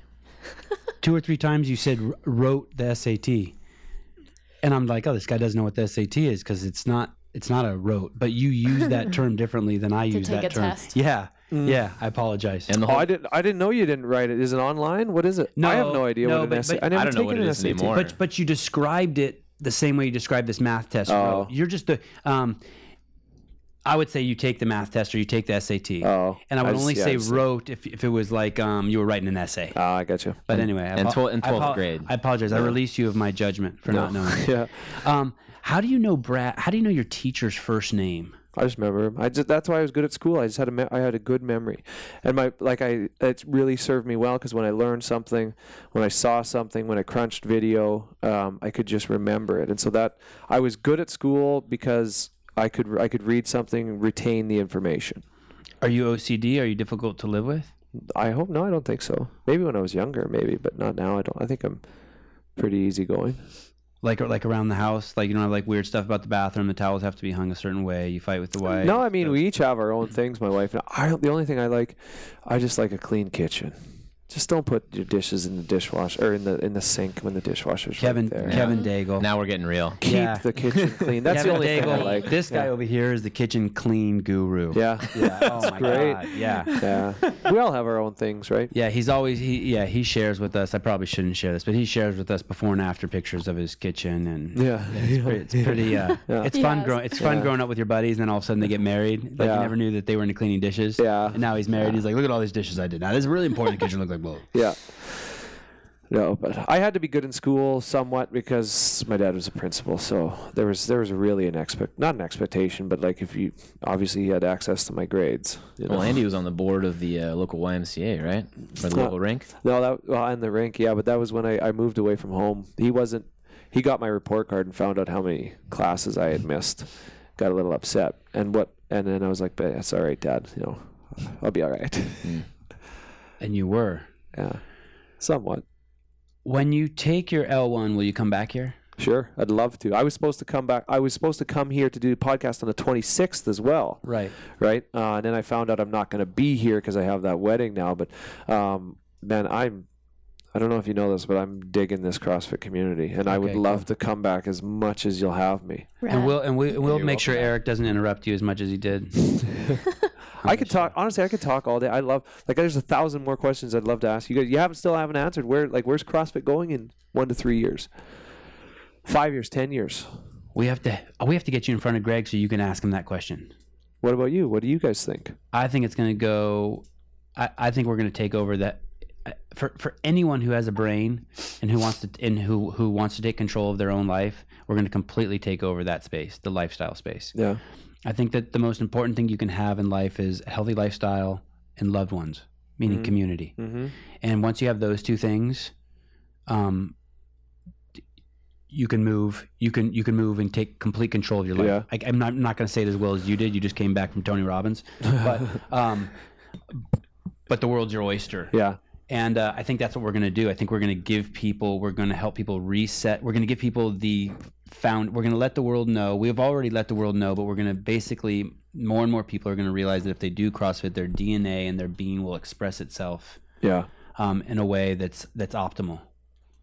I think CrossFit will be a high school sport within 5 years. I think it's becoming further. A club. I think it'll be at a lot part of of high compulsory schools. education. Yes. Yeah.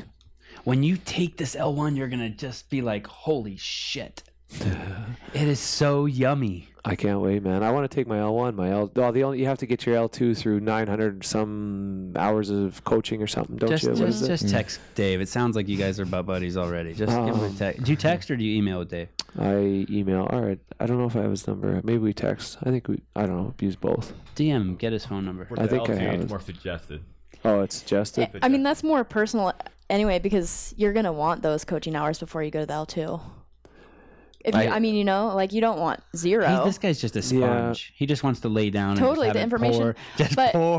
Fill a sponge that's oozing out of the pore. Yeah, I agree. My wife just recently went to the L2, and she had said it was an amazing experience. Love the L2. Really? Yeah, love amazing. the L2. Yeah. You're married? Yeah. Oh, shit. I have one more question for you. Hit me. Is this the Caps year? I honestly haven't watched since I've been out. I mean, here's the thing is get hot at the right time. That's it. And you have to own the moment. That's the other thing is you have to own, there's a time in every game, series, whatever, where it's a teeter-totter and it's, and everything is balanced. And you have to find the way to own that moment. So I can lock you in on a hard maybe. He can lock me in on a hard maybe. Okay. Yeah, it's very undecisive on that one. It's kind of a yes, kind of a no. The Caps are the Capitals? Yeah. And that's the team you came from? Yeah. I played 12 years there, yeah. And then you went to Maple Leafs, and then you went to the Kings? Yeah. Yeah. And now you're in the CrossFit podcast studio. Yeah. You've made it. You've officially made it. No, I haven't yet. But I love it. I love the community. I wonder if I made an all-out assault at the games, how many years it would take me to get there. 3 or 4. Let's talk about some of your numbers. These two are like really smart on that. What can you snatch? Snatch, 1 RM was 175. Okay. I'm way behind. She laughs. She's like, okay, get out of the building. How much do you snatch, Kara? 155. How much do you snatch, Matt? 240. Holy cow. I think my record is 147. Yeah. So. But what's interesting is, like I PR'd my clean in 18.2A. Oh, nice. So, because the last time, like I tested my baseline, like I said, in December, I got a baseline of like, what can I do here before I go an all-out assault on CrossFit? Yeah. And then I'm discovering that like I PR'd my clean by 12 pounds. Wow. In 18.2A. Well, it's like the Bickle analogy again. Thing. It's like you're just getting into this fitness as a sport, but you have so much room to grow. Here's the problem. Some of the stuff that he really wants to be proficient and get better at, if you rush, and we've had people in here who say this, that's where the injury happens, right? Yeah. Like overdoing snatching, overdoing heavy back squatting. Dan said, 2012 and 13, too much barbell. Yeah, too much barbell. Too much barbell. And I think you can see that throughout the community. Everybody was grabbing a barbell every single day. Really? And now not so much. See, and the thing that I think should come more into CrossFit is I think you'll have more gymnasts. I think you'll have backflip stuff come in. And I think there should be more running. I think the ultimate athletic movement is running. If you say you're an throwing athlete, and throwing, right? We don't do throwing. There's been a ball throw in it before. What do you mean running? Like sprinting or 10K or something? All of it. There's usually some sort of longer. I think run. taking that a step further is understanding intensity. See, that's a whole different discussion. But I think that is the crux of what it is that we're doing. I think those that control the ultimate expression of CrossFit understand intensity and understand what it is to train with intensity and how they can hit that at maximal loads and opportunities and time domains. 100%. And that's one of my fascinations with it, is because that's a new thing almost to me, because I need to go as hard as I can for as long as I can. I've never been told, okay, go as hard as you can for 8 minutes. That doesn't apply to my sport. So I spent 34 years not doing that. So that is intensity is a big area where I've circled on my training. I need to get better at laying out for 12 minutes, and that's it. What's the length before you get a break in the NHL? Average shift. Well, actually, average shifts have shortened now, but they're about 36 seconds. Before Before you mean the ref stops it or you get called out or something like that? Before you're out of gas and you change, because the pace of play is so high now, so the shift length has gone shorter. It used to be about 45, 50 seconds when I broke in the league was the average shift length. And they actually do statistics now that say between 12 and 28 seconds of a shift is where most goals are scored. So after 28 seconds, coaches know your chances of scoring a goal severely plummet, And so if you're on the ice for 28 seconds, get off. And they don't stop the game in hockey to switch players like other sports? No, it's on and off. It's during the game. Liquid, yeah. So if you're on for 25, 27 seconds, you're getting off because your chances of scoring now, just because your energy level and the pace that the game is played at, your energy is below the current pace of the game. Get off so somebody else, and actually you're less likely to score and be more likely to be scored on. How about the goalie? Does he stay out for the whole game? He stays out the whole game, yeah. And all the other players are in and out. Wow. Yeah. I remember when Katie Motter won the game in 2008, and she was a top level college basketball player. Yeah. And she basically said that in basketball it was 4 minutes. And so that 2008 games was perfect for her because it was all really short time domains. Yeah. And basically she said outside of that 4 minutes, shit just falls apart. But in that 4 minutes, that's all she did. Yeah. So she optimized for. Yeah. Wow. So you're used to 40 seconds and then a break. And then how long before you go back in? What's that? Could be anything. I trained. I played penalty kill, power play, everything. So one thing I never drew. Here's one thing to challenge the listeners or whatever. One thing I never ever do, and it's a 20 burpee penalty. If anyone ever catches me doing this, I'll never sit down during a workout. I walk in the gym. You will never catch me sitting on a bench, sitting on the floor. Workout ends. I don't lay on the ground. I don't, because I've always trained, because I might have to go and expend everything on a shift, and I might get to the bench and the coach might say, Brooks, you're going now. And I need to be able to do that. So I need to be able to be mentally alert and never just check out of my body.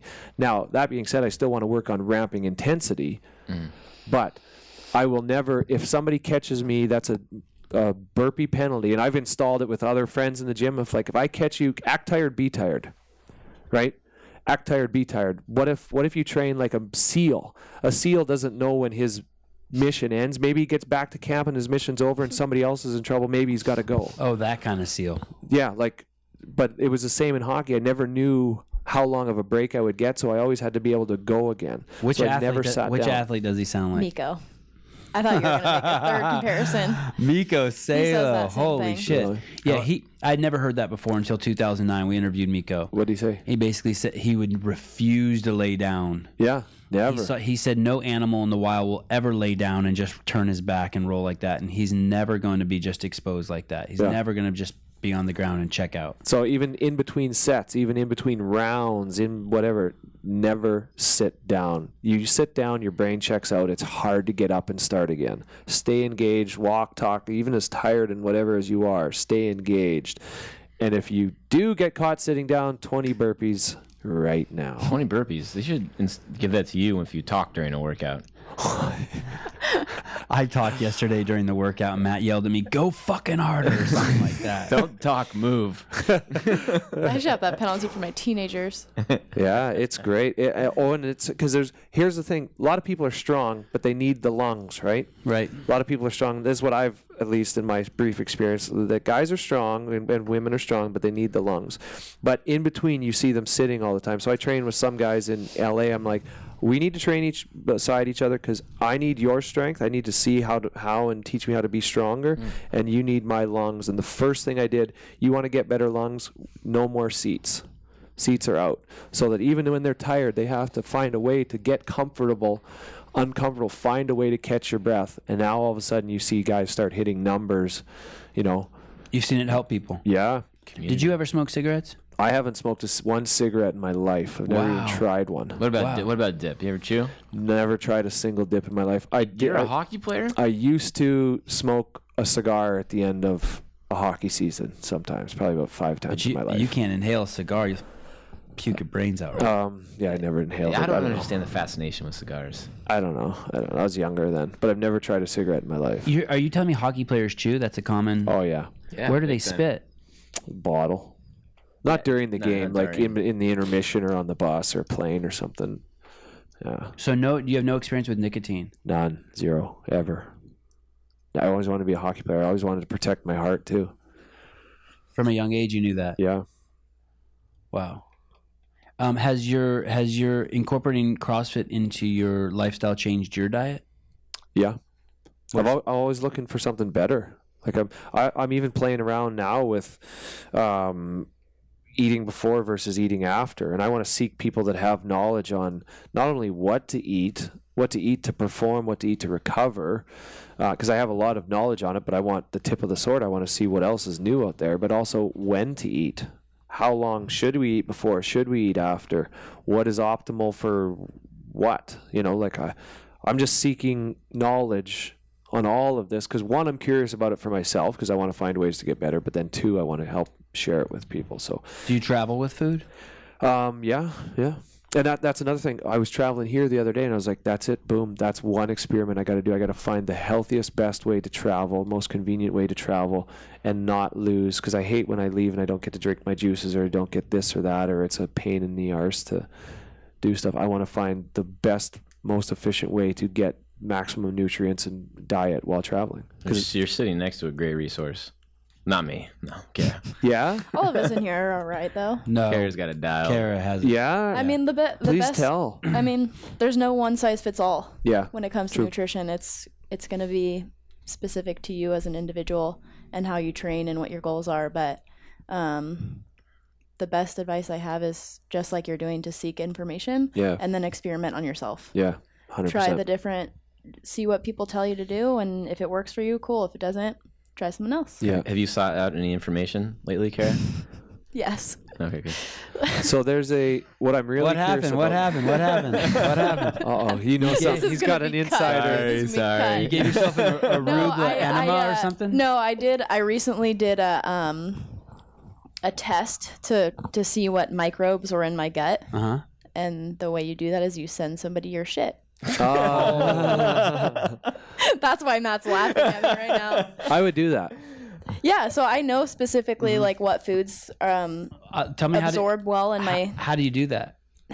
How do you actually physically send your shit? Is that what I mean? Yeah. They give you a kit. There's actually a FedEx like, box. They have this little tube, and it has like some sort of, I don't know what's in there. How do you get the poop in the tube? They give you a Be kit. creative, man. I thought we were going to talk about the gut. I thought we were talking about the gut. You poop on like a sheet of newspaper, and then you they like give you stab something, it. and you go to the bathroom on it, and you like take a little bit of it, and you put it in a little tube, and you send it to them. I've done that with my dog. Like the vet gives you something like to stab the poop with, and then you seal it in the bottle. Oh, okay. It was a little different than that. Kara's not going to shit on Was it the lawn. interesting? Did you like it? Super interesting. Yeah. So there's further to that, and I'm going to go do it. There's a clinic in San Diego. Have you heard of Peter Diamandis? No. Oh man, Peter Diamandis. Look this guy up. He's one of the world's leaders in technology and where we're going as a human race. This guy. Anyway, there's a clinic in San Diego. It's $5,000 to go do, but you get a full rundown of everything to do with your blood and body. Every single thing you could ever even imagine. And then after that, it's $2,900 a year after that. And I'm going to take my wife, and we're going to go do it. And you're going to find out what foods are you things specifically that work for you. Yeah, and all of this information. And then I'm going to I'm going to take all of that information and then try and reprogram diet. Find out, like, I eat organic steel cut oats for breakfast. Is that good or bad for me? You know, based on my blood and body type and history and genetics. And you know what's going to be interesting about this, and I'm not going to predict anything for you, but I bet you're going to find out that you're already doing things pretty right. I hope so. It seems like you're really healthy and you have good habits, and you're moving and you're not eating shitty carbs. Like you're and he has no pimples. doing, he has no pimples. Yeah. Like there's just what I found out from getting my results back on it was that I should continue doing what I'm already doing. Good for you. But it is cool to know what to tell other people too. Like you are an individual, and you should, maybe look into it if you're interested. But what were you doing wrong? Was there anything surprising? Like, hey, no more eggs. Actually, the most surprising thing was I've been also just really looking into the keto diet, and there's been a lot of talk in the CrossFit community about it and how, it prevents chronic disease and all that. And so I was interested if my body can handle that, because I have tried, like in college, before I knew what CrossFit was, I tried the Atkins diet, which was basically keto. And it was terrible for me. Terrible. I almost passed out like at a water polo practice, and it didn't work with me. So I never tried it. And I was like, God damn, like, I wonder if I wasn't doing it right, or I should really experiment with the keto diet again and just see. And when I got the results back from this thing, it just said, well, actually your body metabolizes and absorbs complex carbohydrates better than protein and fat. And not everybody's like that. Yeah. So really what it told me to do was stick to 40-30-30. Zone, right. Those are like the proportions. I'm like, okay, cool. I do the zone. I always feel the best when I'm doing the zone. Like, I'm just going to stay the course. Yeah. And that's cool for me to know. And that wasn't really my overall goal with getting that. It wasn't just for myself, but to be able to show people like these are facts. There's data. You probably should have. How much was your poop test? It's a year's worth of like recommendations. It was $400. You're gonna have to poop like 10 times for $5,000 in one day. You also do a glucose test to see your blood sugar levels. And, what was your A1C? Well, it's just a test. So basically, they just test your blood then, and it was like 103 or whatever, and then they make you drink a sugar drink. Oh, that's and like test it again. Gestational diabetes, right? Isn't that similar to that? I think it's similar, yeah. Since we're talking about nutrition summer camps, my mom's getting ready to do a 2-week water fast camp. Water fast. And I'm a little nervous because my mom's 5 feet tall, 104 pounds. She's only gonna drink water. She's for 2 going to go weeks? there. You go there. You go to the place. It's like in Sausalito or something. Oh, I can't. I'm gonna have a talk. What to her, does she hey, want out of that? She just wants to get just a complete cleanse. Okay, right? Yeah, basically Yeah. go into ketosis, have a complete cleanse. Basically just all her blood and shit to be just. Yeah. She wants to poop out that crayon she ate when she was 8. Yes. Okay. You know what I can't help but think about if you took this poop test? What? I think it would come back and say, don't ever eat goji berries ever again. For me? Yeah. I don't even eat goji berries, really. Do I? Oh, please. Do I have goji berries? I've heard some whoppers in here before. Do I have goji berries in my house? Yeah, I don't know. You love goji berries. Which- They're Oh, I the have seen they're those the at your little house red before. dried things. Oh, yeah, I eat those. I ate a shitload of them. I think it would say no more goji. But I only eat them between 10 and midnight when I'm drunk. But wouldn't it be surprising to find out something you really like? Maybe that is just miserable for you. I used to eat bacon every morning, and I saw Kara didn't eat bacon in the morning, so I just stopped. Yeah. No more bacon. I don't do any. Between watching her not eat it and my mom saying, hey, I really don't like to see how much meat you eat, Yeah. I just like, all right, fuck it. I won't eat meat in the morning. And now, have you changed? Felt I differently? lost like 6 or 7 pounds, and then I just put it right back on. I don't know how. But I don't eat cheese or But you bacon good- in the morning You anymore. look good and you feel good, right? Thank you. Yeah, I look good and feel great. I mean, with like this, I look amazing. What if I had his nose? I have a big nose. But here's a question. I don't know. Here's a You question. got a great nose. Knock my nose hinge out over here. You got a great nose. Like I got a big nose, but yours is like. Do you like his nose? Yeah. Anyway, It's nice, whatever. right? It's like the last thing I notice on people. Okay, here's a Hey, question good. for you. Thank What? I can't wait till you wear glasses and your nose looks huge on your face. What can? Because this is something I'm on. When you go in, work out, you eat, and then I'm experiencing like a crash like 2 years later because your nervous system's just been attacked, right? And all out assault on you. I want to find something that you can eat that doesn't allow for that midday dip. You said 2 years later. You mean 2 hours Oh, later? did I say 2 years? Yeah. Yeah, a couple hours later. I Yeah, thought you meant sorry. you had been doing that for a while. What do you currently eat after you work out? It just depends on the day. Are you aware? I guess what I was after with that question is, are you aware of how much protein and carbohydrate you're having at the same time? No, not exactly. No, no. I would experiment with that first. Yeah. I would just see if you're eating protein each time you eat, and if you're having a balanced amount of protein and carbohydrate. Definitely not enough carbohydrate.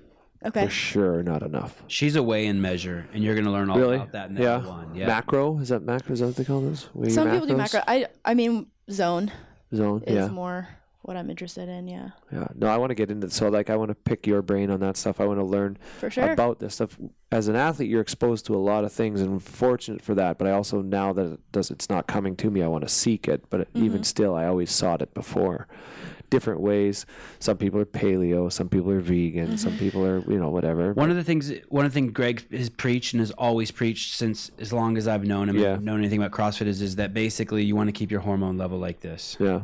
And that wards off all disease, all crashes, just wards off everything. Yeah. And the zone keeps you at, we should eat to keep our hormones level. Yeah. The way the zone works, and I'm sorry if you already know this, my understanding is it's 40% carbohydrate, 30% protein, and 30% fat. That's your baseline. That's where you start the zone. And you eat that at every meal in that proportion. And that keeps you... Really? What the macro people do is they take that, but they don't put that for every meal. They just do it per day. So you can eat all your protein at breakfast. It's kind of like, it feels like almost like the lazy man version. It's better than nothing, but the lazy man version of the zone. Yeah.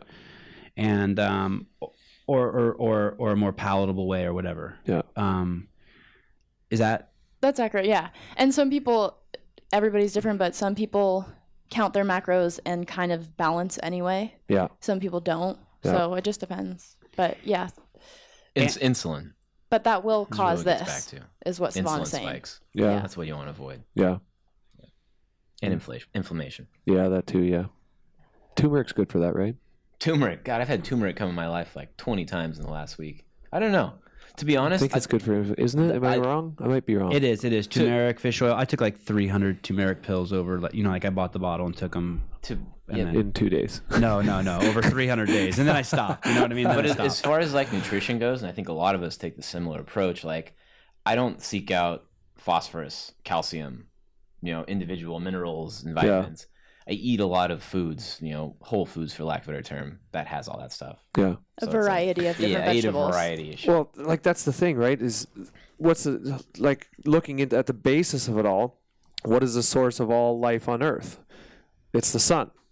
So the quickest way you get, that's why your mom told you to eat your vegetables, the quickest way you get the most pure organic energy, sun comes down, hits vegetables, they grow. If something eats those and digests it, it's secondhand energy. Mm-hmm. So that's why you go after, that's why we were talking about juicing. Juicing is so great. Sun comes down, grows, phosphorus, whatever, I can't remember the science behind it. Vegetable grows, and then you eat it. That's the best, cleanest way to get. But the one thing you're missing. How about staring juicing, at the sun?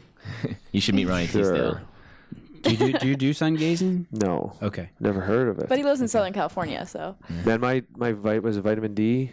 Yeah, my vitamin D when I go back to camp is off the charts. We get our blood tests, all this stuff. They're always like, "Wow, what are you doing for vitamin D?" I was living Cali, I bet it was baby. a game changer when you moved. Oh, it's awesome! It's dynamite. Sorry, go ahead. No, I would say the main issue with juicing is you're depriving yourself of the fiber, and that's where the big hang up is. It's like you're getting sugars, carbohydrates, but you're taking out the fiber. So I actually just tweeted a thing out the other day, or no, I did an Instagram live on it, on how to repurpose that fiber. Oh, nice. What you can do with that. There's people saying you can make those like those homemade fruit roll-up things with that fiber. Oh, yeah. Because every time, you take the big have bin all the and you pulp or whatever on the side. So I want to know. I've actually tried mixing it in with our pets' food. But they didn't like it. They never tried it. But I'm trying to find what to do with that pulp because there is value in it too. Oh yeah. I want to find a way to repurpose that versus just discarding it. My wife just every morning stuffs the blender full of kale. Yeah.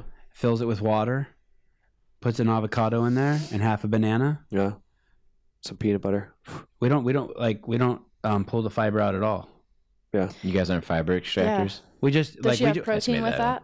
She yeah, there and then there's, I don't know if she does, but the kids do. Mm-hmm. Her and I don't. There's eggs there. I think her and I just drink that, and then I run to the office and drink a coffee. So like I just love these discussions because no one way is perfect and right. All we're trying to do is pool our information and collectively move the needle. Right. And have data points and like see what has worked for you and have these. That's why CrossFit's amazing because of the scientific data points that we have. Like, hey, the first time I did Fran, I got this. And now 2 years later, I did it in this time. And this is what I ate. Data, yeah. Yeah, and that's all we're trying to do is collectively move the needle. I'm not trying to, and you guys are like, we're not trying to hoard our tips for ourselves. Trying to share and say, hey, I've tried this. Would you try this? What do you think about this? Let's just, everything is when you get over yourself, and which is the community is amazing at this. It's get over yourself. How can we serve each other? This worked for me. Let's try this. Okay, no, it didn't work for me. But nobody says, we're not comparing. We're just pooling information. The community is amazing. Yeah, the community, man, is just awesome. Yeah, like a great example right now. I'm going to go take my carbohydrates. I have spaghetti squash and sweet potatoes, I think. I'm going to go downstairs to the taco stand. I'm going to take my scale. I'm going to say, hey, give me 7.5 ounces. Probably 5 ounces. 5 ounces of protein. And I'll come back up here and eat it. Really? Yeah. Wow. Brooks, do you have any more questions? Because I'm going to wrap this up. I don't want you to be like, I have one more fucking question. I want to pin you down. So the cap is the caps here? I can't remember what we. I get asked that so much, man. You know what? I hope it is. No, I hope it is. I have so many good friends in that team. People that touched my life. The community. Will that be a kick in the balls? No. Okay. No, the community, the people of the community deserve it. Well, it's They're like such great fans. It's like every year the Caps get called like this is the Caps year. Like, yeah, they're due. But there's value and there's something to be saying that every year you win. I mean, to have expectations is a fabulous thing. Mm-hmm. You know, you could go through life and not have any expectations. That's terrible. To have expectations, you are lucky. That is awesome. But it's a tough trophy to win, man. I mean, you know, think of how many unbelievable athletes don't get to win the CrossFit Games. Scott Panchik. Just might be. Fifth. Just stars might not have aligned, or maybe it was a bad break, or the event didn't line up for them, or maybe there was a stroke of luck, whatever it is. Ben Smith. You know, Ben won though. I know, but you said stroke of luck, so I throw in Ben Smith. Oh, yeah. I'm like, you're like a rapper, and I'm just throwing in balls. You're the sniper. Sniper over there. Yeah. But yeah, I don't know. I hope it because I have so many good friends, and when you're not opposing somebody, you root for your friends. You know, so fair. I have expectations that you'll come back after y'all won. Would love to. You'll tell us how it changed your fucking life. You can't believe it. Would love to. Kara Hipskin, thank you. Matt Bishop, thank you. Thank Eric you. Maciel, thank you. You guys are the best. Thank you. You're the That was best. fun. Thank you so much. Hey, Eric. Land the plane. There it is. That's awesome. That's how you end it. Oh, that's a good one. Oh, yeah. Wow. Well done. God, Thank you you. must be studying game film, Eric.